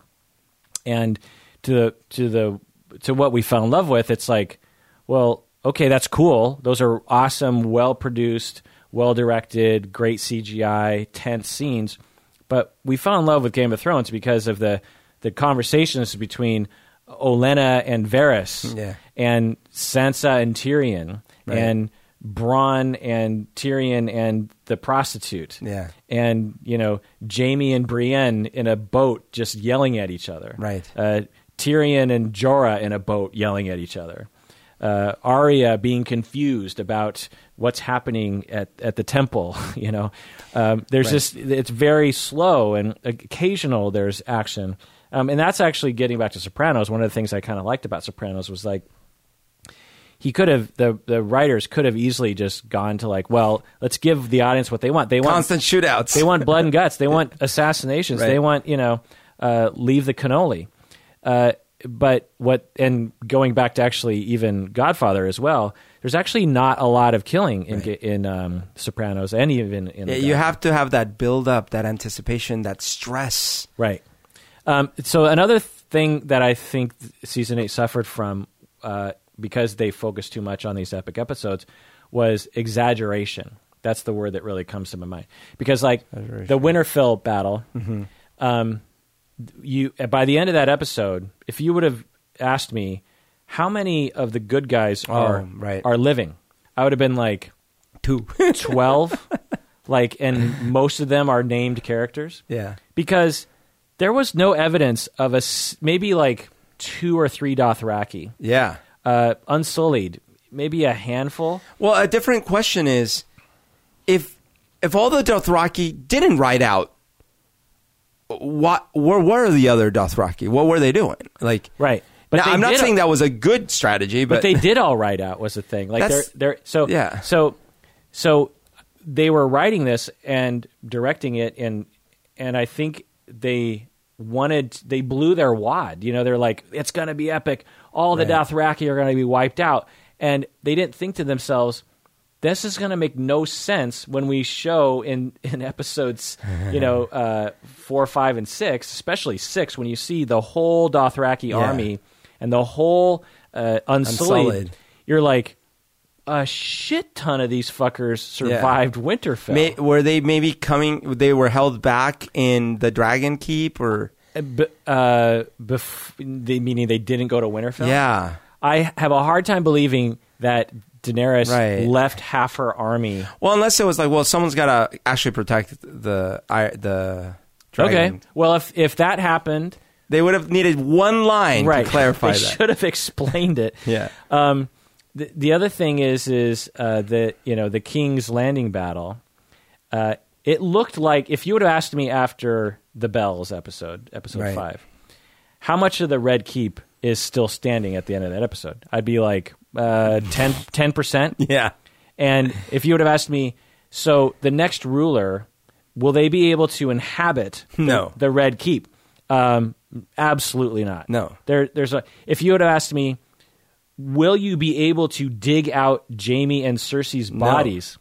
In any, will a dwarf be able to wander into the, and pick 2 bricks off? I would have been like, absolutely not. The whole thing was collapsing. Yeah. That's why they couldn't move a few feet off to the side and avoid it. Right. And so they exaggerated that. And then episode 6, they exaggerated that, because I think in episode 6 they wanted to make this. They wanted to make 2 beats. I think one is obviously Dany being killed. Yeah. But also the other beat was like everything just goes back to normal. Yeah. And I think the writers were like, well, we want the Red Keep to still be standing enough so that we can still have those scenes in the exact same rooms that were in season 1, where you have the. So you get that sense of like, oh, wait a minute, it's not all the much same. has changed. Yeah. The throne room is still there. The throne is still there. The small council room is the same. The table's the same. The chairs are the same. Same concerns, same problems. Yeah, it's the same. And okay, great. You can't have both. You know what I mean? You can't have all the Dothraki get killed, and the Dothraki also survive again, unless you have a line that said we left some Dothraki behind. There was another thing that was really weird, which was when Jon kills Daenerys. From that moment to the moment where Tyrion is standing sort of on trial in front of the half circle of people, how long do you think was supposed to have passed in the show? From the time that Jon kills Daenerys to the time where Tyrion is brought out by... They said in the show it was weeks. So how is that possible? Because the news of what happened would have had to travel north, hopefully via Raven or something. I don't know who sent the Raven. Who would send the Raven? But somehow the news traveled north. They would have had to react in like, oh, wow, that's terrible. We need to gather all our forces now, prepare to travel all the way south with all our forces, bring food, bring all the things. That's not a matter of weeks, man. That could take 6 months easily. Like, we think nowadays, like, oh, sure. But this is they had surrounded the city with all their northern forces. Right. So because David wanted to get past the fluff and get to, the main scenes, they fast forward. Now, what I will also say is, as a reader of the books, more than once, I'm here to tell you that he's written 5 books. Books 4 and 5 are not very interesting. There's some interesting beats for sure, but book 1, Game of Thrones, that's the first book in A Song of Ice and Fire, is a masterpiece. Book 2, pretty good. Book 3, okay. Book 4 and 5. So George Martin starts to go in this direction with the series where it's not clear that how he's going to be able to wrap it up in 2 more books. It doesn't seem possible the way that he's actually writing it. Think about, so in the books, we leave off with Jon dead. Mm-hmm. So from that, how would you write in 2 books the rest of the story? Everything that happened to us in the TV show for, I think, seasons 6, 7, and 8. Yeah. How do you write that in 2 books? They're 1,000 pages each. And he tends to focus on people who aren't really central to the story. Like, obviously, he has point of views of each chapter is a different point of view character. So you have Tyrion, just chapter, Tyrion, and then the whole chapter is just from Tyrion's perspective. You don't see anything that Tyrion doesn't see. The next chapter, Sansa. Next chapter, Arya. Is that the whole series is like that? Yeah. Oh, okay. So it's never a God view, and it's told from their perspective. Yeah, but it's not first person, but it's kind of from. Oh, okay. So Sansa walked to the window and noticed that. Right. Okay. And the story, and George Martin has even said this, that the part of the interpretation is that these point of views are not impartial. Mm-hmm. That people know things based on how they think they know them, or it has been told to them, but it might not be accurate. So there's no narrator that knows the truth. Everyone is just perceiving the world from their point of view. So there's certain things like prophecies or whatever, that character could remember it wrong. Cersei remembers the prophecy, da-da-da-da-da. Yeah. It's like, well, she could have mistaken the prophecy. Right. You don't know. And so there's no way to know really what's happening. Interesting. Which in the show is different because you get the sense that there's a truth. Right. And in the books, so people are like, this is, they got away, D&D got away from George Martin. I'm here to tell you, thank God they got away from George Martin. If he wrote, if they made a TV show exactly like book 4 and 5, we would have Catelyn lives as a zombie, by the way. Right. So just take that in for a second. Catelyn is wandering the wilderness. She has followers. She's Lady Stoneheart or something. And she's like getting revenge. Uh-huh. So just imagine, and she looks like she died in a river and partially rotted or something. Yeah. So imagine that one.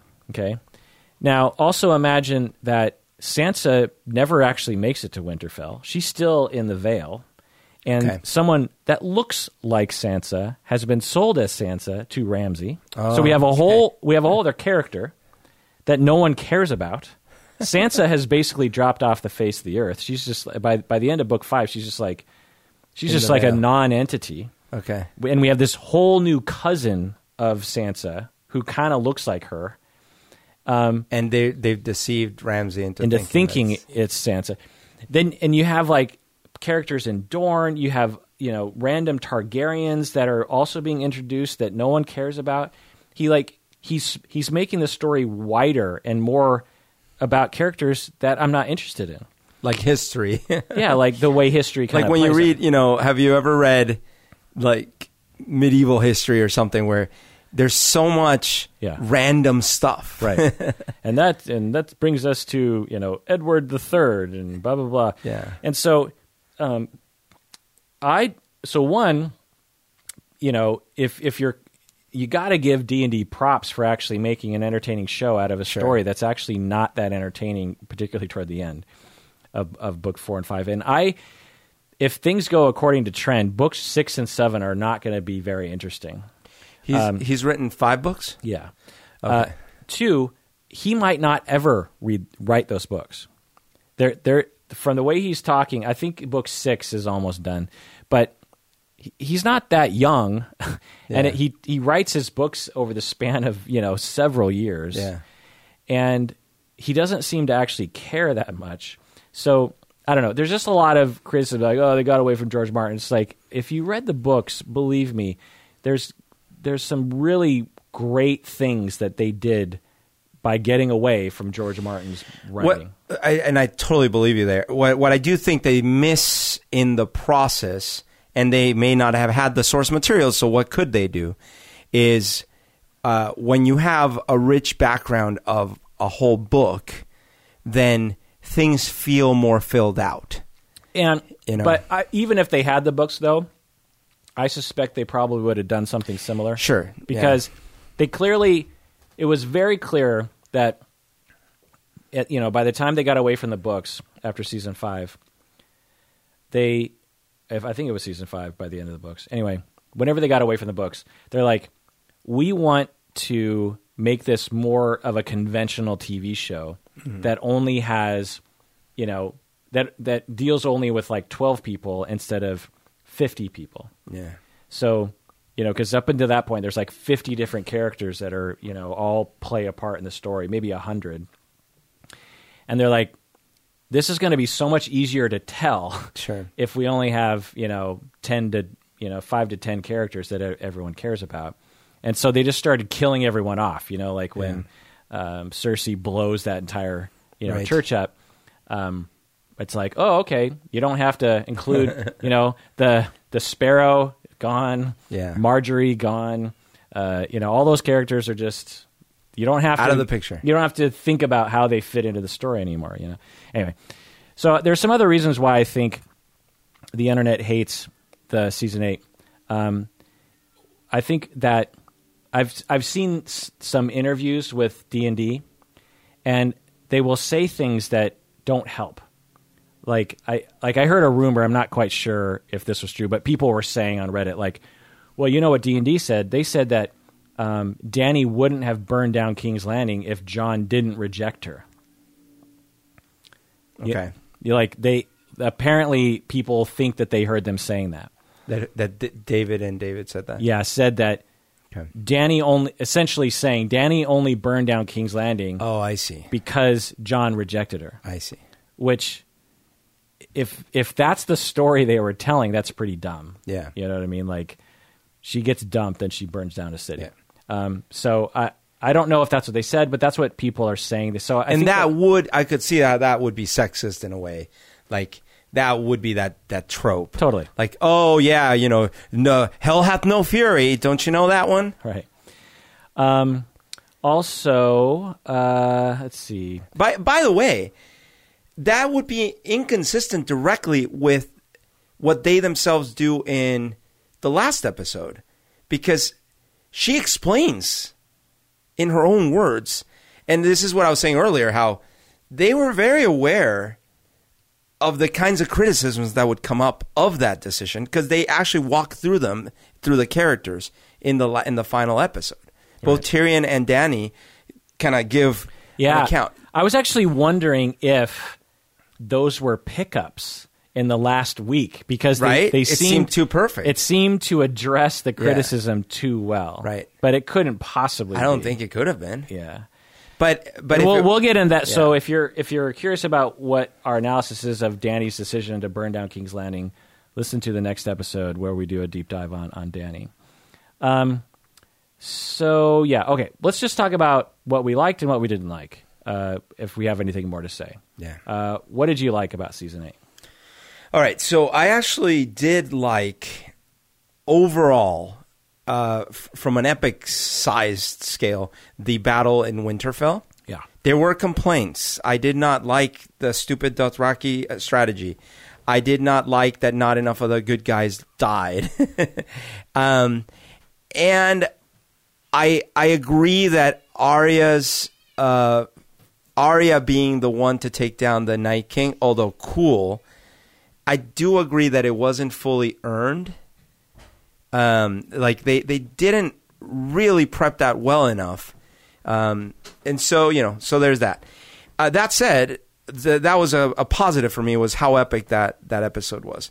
I also really liked the celebration, kind of like, actually I liked the episode where before the battle, all the conversations between the characters and all that kind of bonding that happened. Around I really the fire. liked that. Yeah, I liked Arya getting a little bit. And I also liked the celebration after the battle, that scene where they're all in the Great Hall and they're drinking and stuff. And there was a lot of, Daenerys kind of looking, and sure, there was a coffee cup, but who cares? I mean, I do care in the sense that I will say that is indicative of the fact that they were under a time pressure in this last season. Yeah. So there's that. But at the same time, it's like, isn't there a person in charge of kind of scanning the scene to make sure? Yeah. No, I'm not excusing it. I'm just saying it's another indication that they needed more time. Like in episode 6, there were apparently some water bottles that you would have to freeze the frame and really zoom in to see. Did you hear about that? I did not. When they're at that Lord Council at the Dragon pit. Okay. There's a couple water like like disposable water bottles that are. But what happened was, it was hot because I think they're in like Spain. They're in a hot climate, and the actors are like in these very, very hot outfits. Suits, and if you've ever been a part of a production like this, there's a lot of sitting around. There's a lot of standing around while lights are getting set up and cameras and reset and da-da-da. You could be like, Sansa was probably sitting in that chair for on and off for like 5 hours, maybe over the span of a couple days, and you need to hydrate. You need to hydrate, and you can't have assistants running in every time. So you hide the water bottle behind your foot or something, and there's a couple shots where you can kind of see. Oh, I think I did see one with Sam where there was like okay.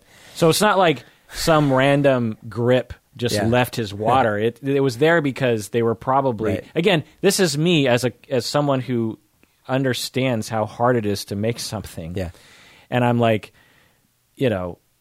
I empathize for that kind of mistake. Right. It's like I've made things with mistakes. I just think that's a symptom, but that stuff didn't bother me because first of all, I never saw it while I was watching, so it wouldn't have bothered me. Right. And after the think fact, about all the things you would catch in like all sorts of things. Absolutely. But so again, to the things that I liked, I actually am very unpopular in this opinion, but I actually liked the way they ended up. I think they went a little overboard with it, but I liked where Dany ended up. And obviously, I don't like that she's a mass murderer. I just mean that I personally had issues with her character all along. I always had a problem with her character, with Dany's character early on in the series, because I thought, man, she is so entitled and she is so like uppity and she is vicious. And so I kept thinking, am I going to be forced to like her by the end of this thing? Just like, oh, okay, I get it. I guess she's the... And I kept feeling that. So I actually really liked that it really made up for that whole time how I felt about it. Right. So that and plus it was consistent. She burnt people all the time. Right. We'll get into that in the Dany episode. So I actually was on the rare side that was a little excessive, maybe overboard, but it was fine.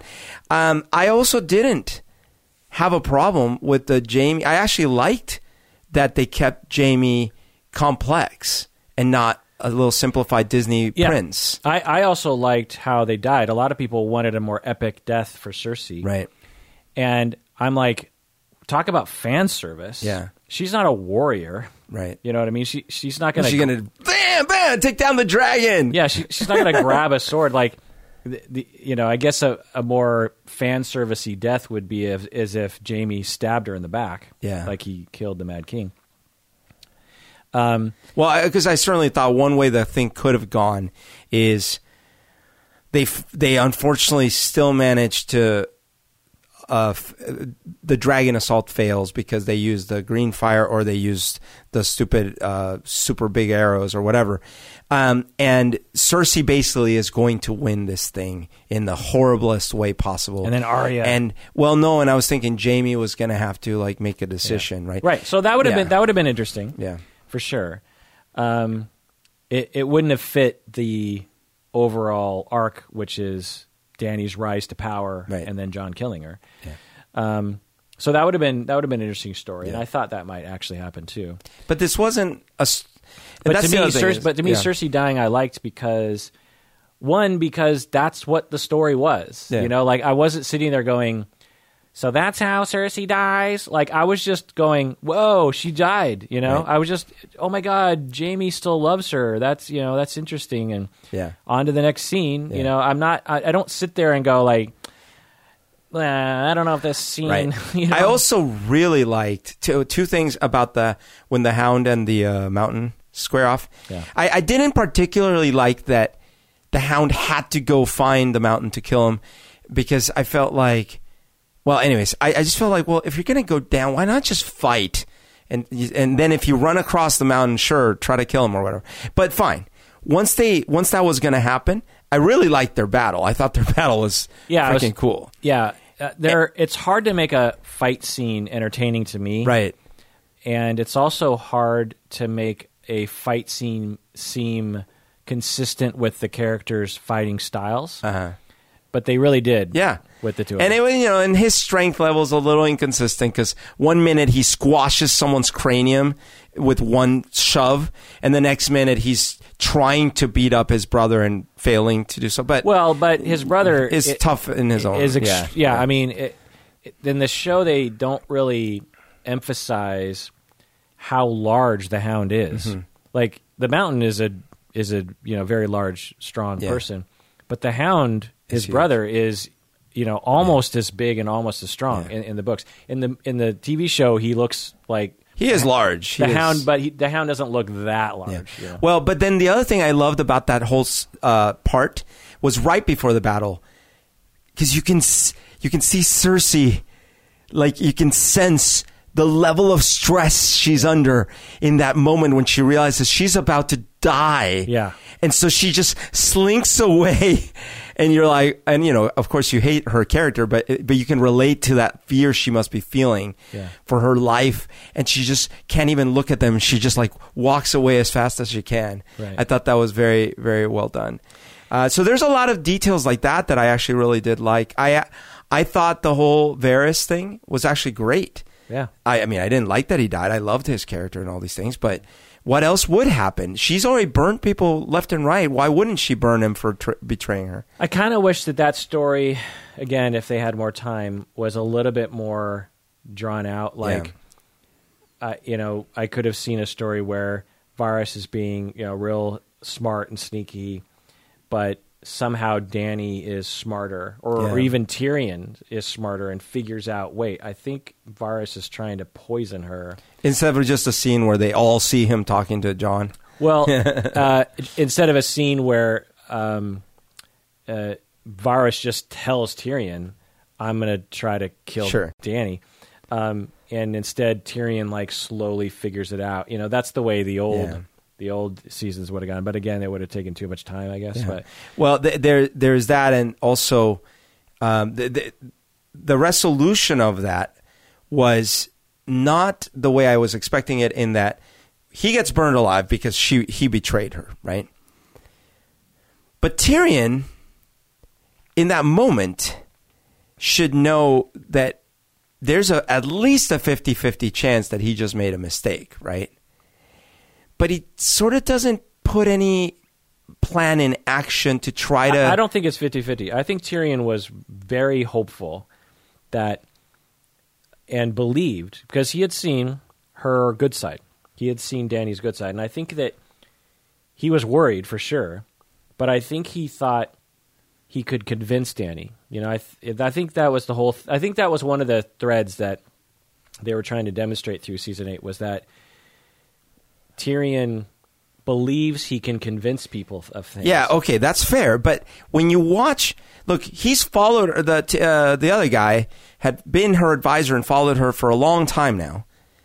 And when you watch that, instead of like a quick death, like fine, you betrayed me, you're dead, right? She has the dragon burn him alive. That's a level of viciousness, Right.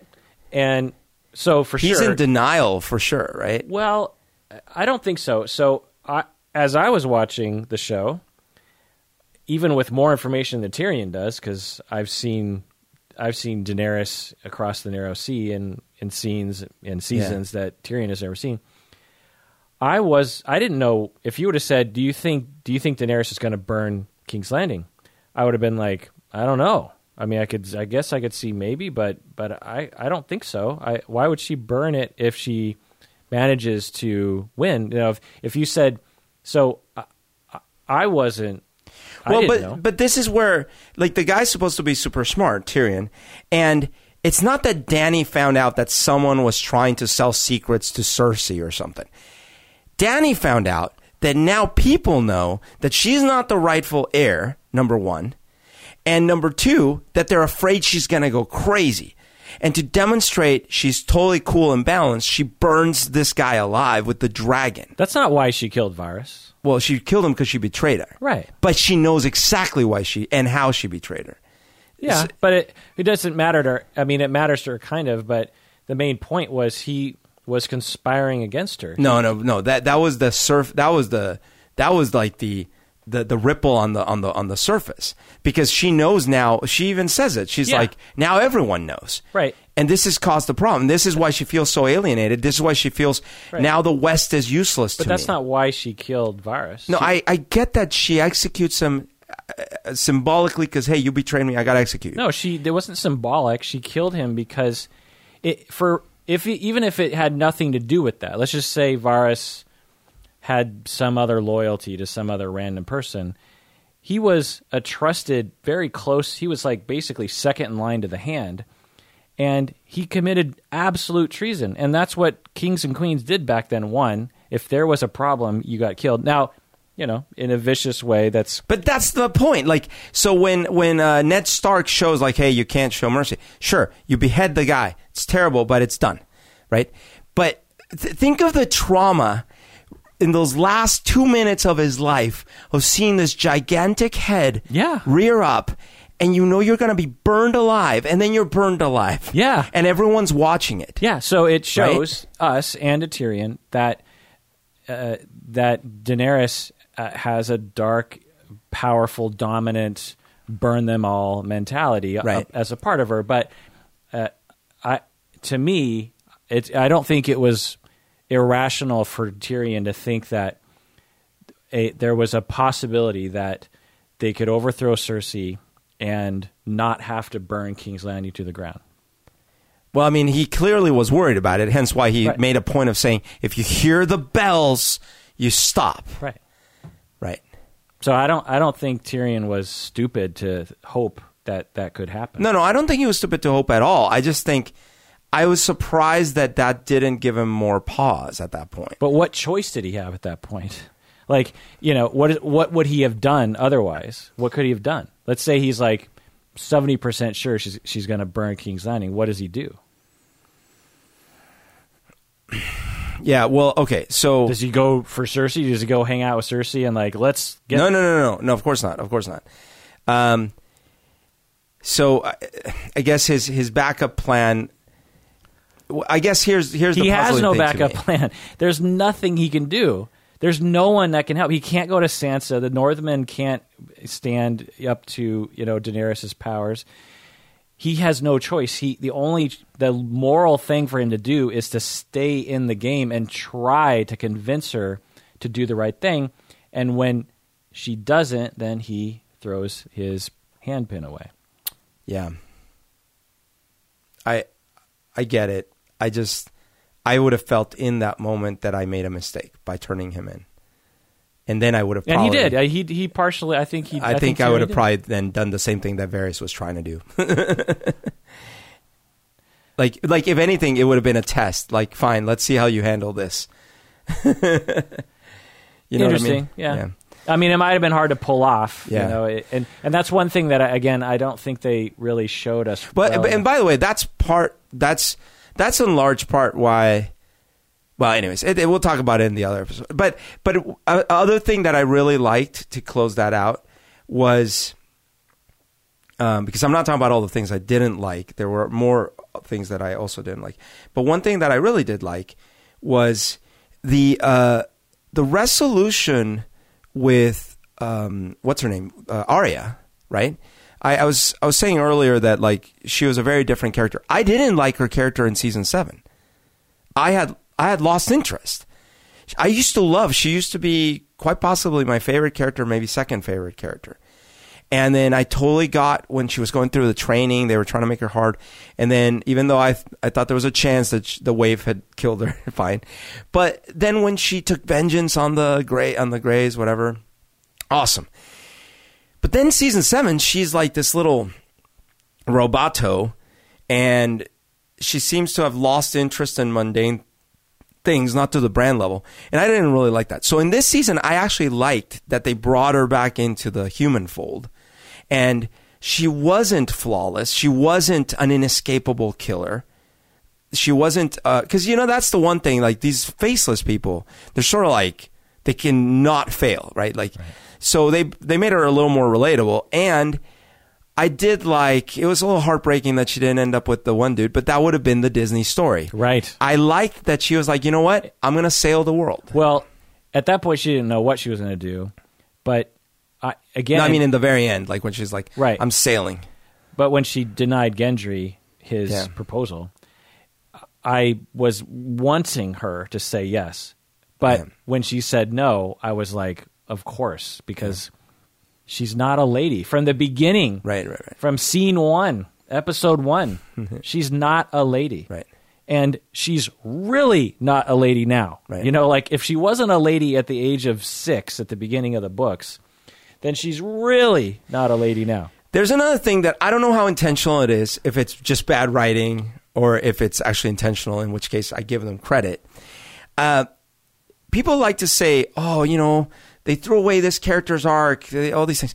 But I actually think this show had pretty flat character arcs, meaning the characters kind of stayed within what they are, which is very human and real. Right. In other words, that's why I argue, like Dany was never not vicious. So right? we did this in the Dany episode, but just a little synopsis or very brief summary is that, especially in season 7 and 8, by episode to episode, they tried to, particularly season 8, they tried to like make the pendulum swing really far. Yeah. The Bells, she's evil, and then beginning of the finale, she's evil, but then she talks to Jon and she starts saying these nice things. You're like, oh, well, maybe she's actually gonna do good things, and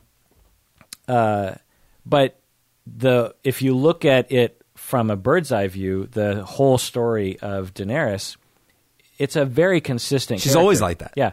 Jorah, very consistent character. Jon, very consistent Jon is always character. like the reluctant, things just happen to him and then he kind of fights and then... and he's, from the beginning, season 1, he's never really wanted to be a part of royalty or of the gentry class. Right. Because of how much shit he went through. You get a much clearer picture of that in the books about, as a bastard, how much shit he went through.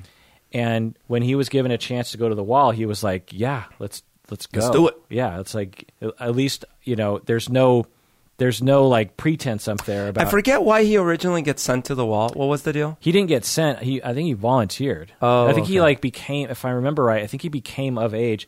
And his uncle Benjen was right. up He there, had gone, okay. and he loved his uncle Benjen, and he's just like, I think I'm a bastard. I can't. There's nothing. I might as well go to the Wall. Yeah, it's like, what else am I gonna do? Yeah.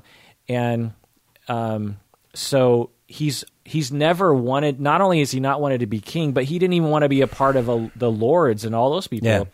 And so that, again, very flat character, And so I actually like that. I like that That's humans. Humans don't actually go through all these, epic arcs. They stay fairly consistent, which is sad. But so other scenes that I liked from season 8, when Brienne became knighted, that was a tearjerker for me. Did you like that scene? Yeah, totally. When Arya killed the Night King, I was going crazy. It was like just an epic scene. That one was a mix for me. It was epic, but I was also disappointed. I was all in, and I was like, I didn't see that one coming. Like I wanted to see the Night King, the White Walkers fight. I wanted, what would have made this all perfect for me is I needed like one episode, ideally more, but at least one episode where they showed the unstoppable force finally. Like they showed us that one brief scene where they're going to investigate what happened to the one dudes, and then they show the upside down crucified people and stuff like that, which is pretty creepy. But I actually wanted to see them roll through towns and no one surviving. It's just unstoppable. I wanted to feel that. And then in the final thing, I wanted to see those Night Kings or the White Walkers finally fighting, and some of them dying and some of the zombies dying, and then one of the main guys gets stabbed and they die. Like I wanted more of that before the final stab. Yeah, I think I said this in another episode. I consider the battle at Winterfell to be about midway through the episode, and I remember even consciously thinking this, that it became more of like an impressionistic visual. Like when Jon is at the very end, he's walking through Winterfell and he sees Brienne with like a gaggle of whites attacking, and she's you see Sam, I think, fighting people off. He's seeing all these like stars of the show beating, and everyone else is dead, and it's just like this wave upon wave of these undead creatures. And I remember and there's dreamy kind of music playing, and it's slow motion, and I remember just thinking like, this isn't, I don't think we're supposed to take this literally. Yeah. I think this might be like from Jon's perspective in terms of like how he remembers it even. Sure. That if you could actually put a video camera on his head, it would have looked different. But that's how it felt to him. Then that's how it feels to us. It's over. Everyone's dead, and everyone's about to die. Yeah. And there is no hope. And that I remember thinking that. And so I think if you watch it from that perspective, I think it makes it a little bit more enjoyable. Other things that I liked were all the scenes with Tormund. Everything Tormund. I mean, everything Tormund. He's very funny. The tension of the battle at Winterfell was intense. I mean, you could quibble about different scenes or choices that the writers make about the Winterfell battle, but you got to admit, man, that was a tense. It was tense. Well directed. The whole season, it's got to be one of the best directed, best produced TV show season of all time. Like the CGI. Yeah. There are so many ways to screw up a CGI dragon. Oh, totally. Or a CGI enhanced battle scene. There's so many ways it could have been screwed up, and it was seamless. I mean, there was, and it was really, it felt epic, and it felt unstoppable. It felt like there was so many moments where I think we talked about this earlier. I think they might all die. It felt really hopeless. I loved the scene where they all laugh at Sam suggesting a democracy. Yeah. Even Sansa laughs. Yeah. I just thought, yes, that's a George Martin thing. Yeah. Because through our 2019 eyes, we're like, oh yeah, democracy. Because when Samuel said that, I was like, are they going to actually do this? Because that's very weird. And then everyone starts laughing, and even Sansa laughs. And I thought, yeah, of course. These are ladies and lords who do not care about commoners. They equate commoners with horses. One guy's like, what am I going to let my horse vote? So I thought that was... And yet, we see the beginnings of progress towards can we at least kill the bloodline thing? Yeah, but, you just know that's not going to help at all. You know what I mean? Well, especially... Because, like, the Roman Empire, that's what it was. Yeah, totally. Well, and I guess it's only a matter of time before someone starts making a claim based on blood again.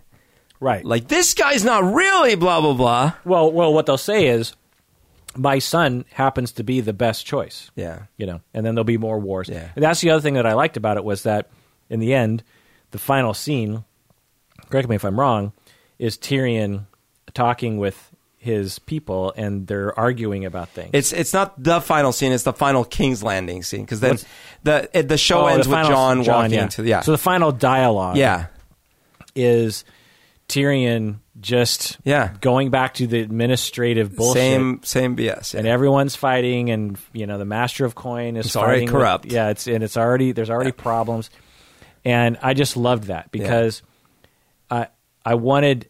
It's just a funny way of putting it, but I wanted to kind of stick it in the face of people who wanted a Disneyland ending. Sure, I was like, Game of Thrones is not going to end nice. I mean, like I said, I'm surprised that John lived, you know? Right. So it's actually close to what I thought was going to happen for a long time, except that I thought, and in a way, it is literally what happened, because Tyrion is essentially in charge.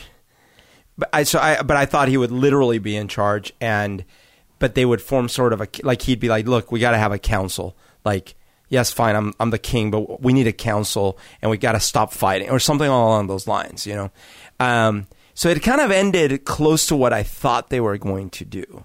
I didn't know how it was going. I thought I even had money in Vegas on Daenerys being on the throne. Well, sure, but because I guess I thought the show is called Game of Thrones, so I thought, well, and it is based, you know, it's sort of like historically based, so there is this chance that the most powerful person wins the throne, like clearly. Yeah.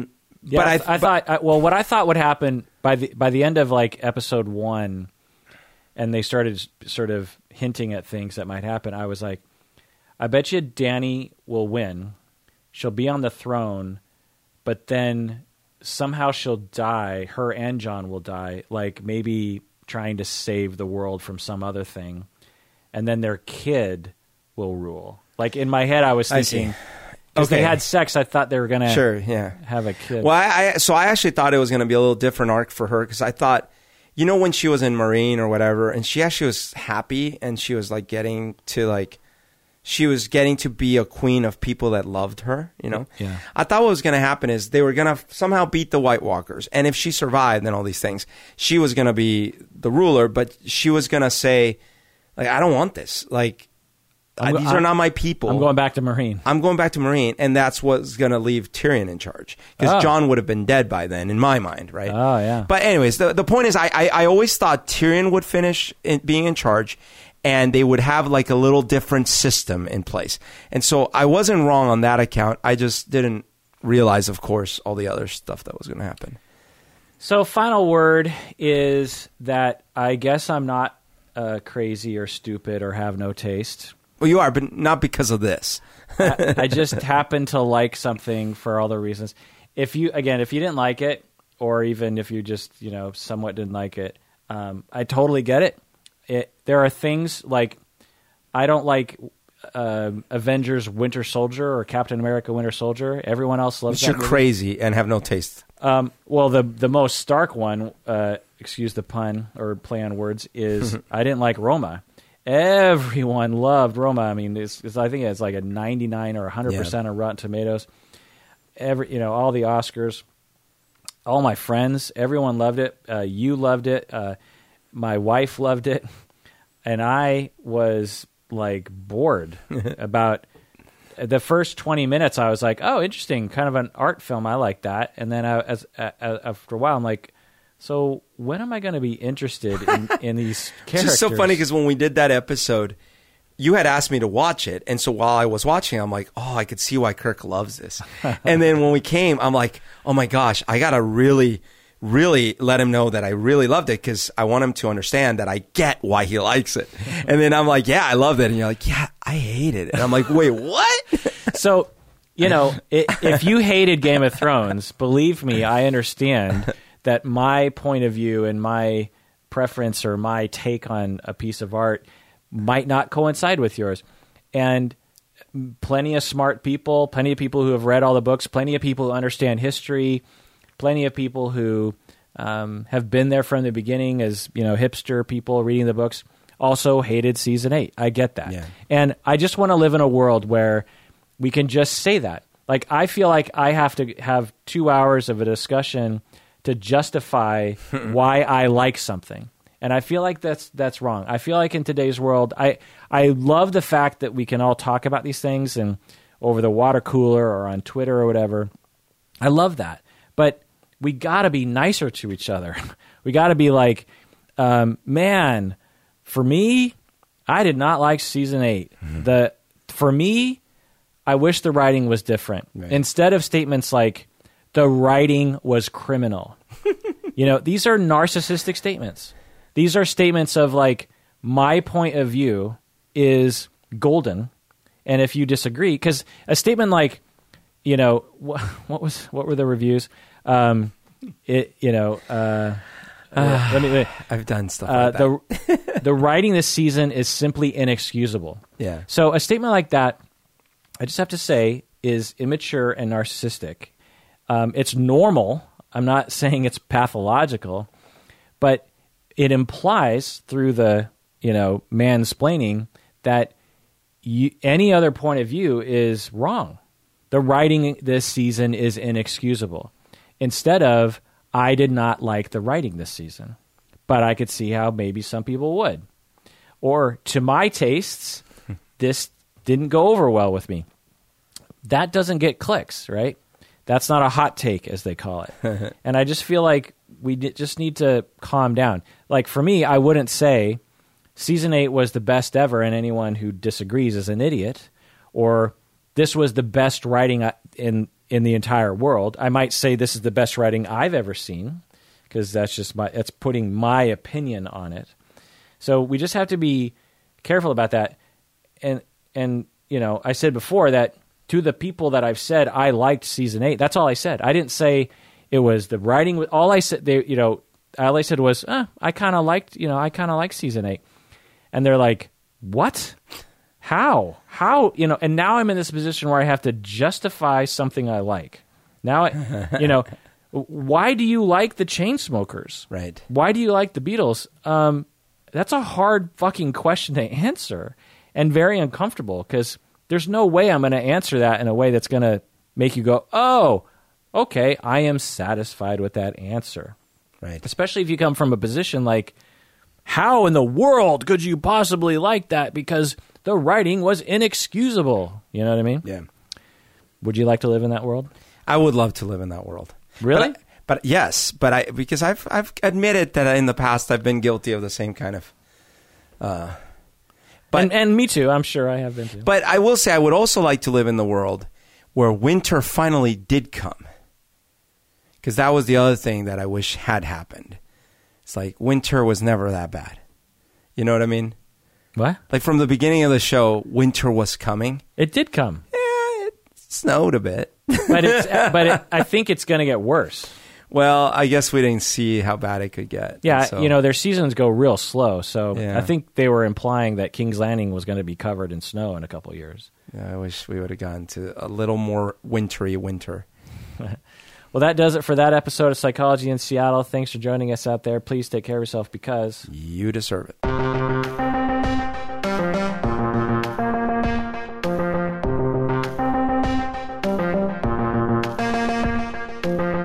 With the Lucky Land Slots, you can get lucky just about anywhere.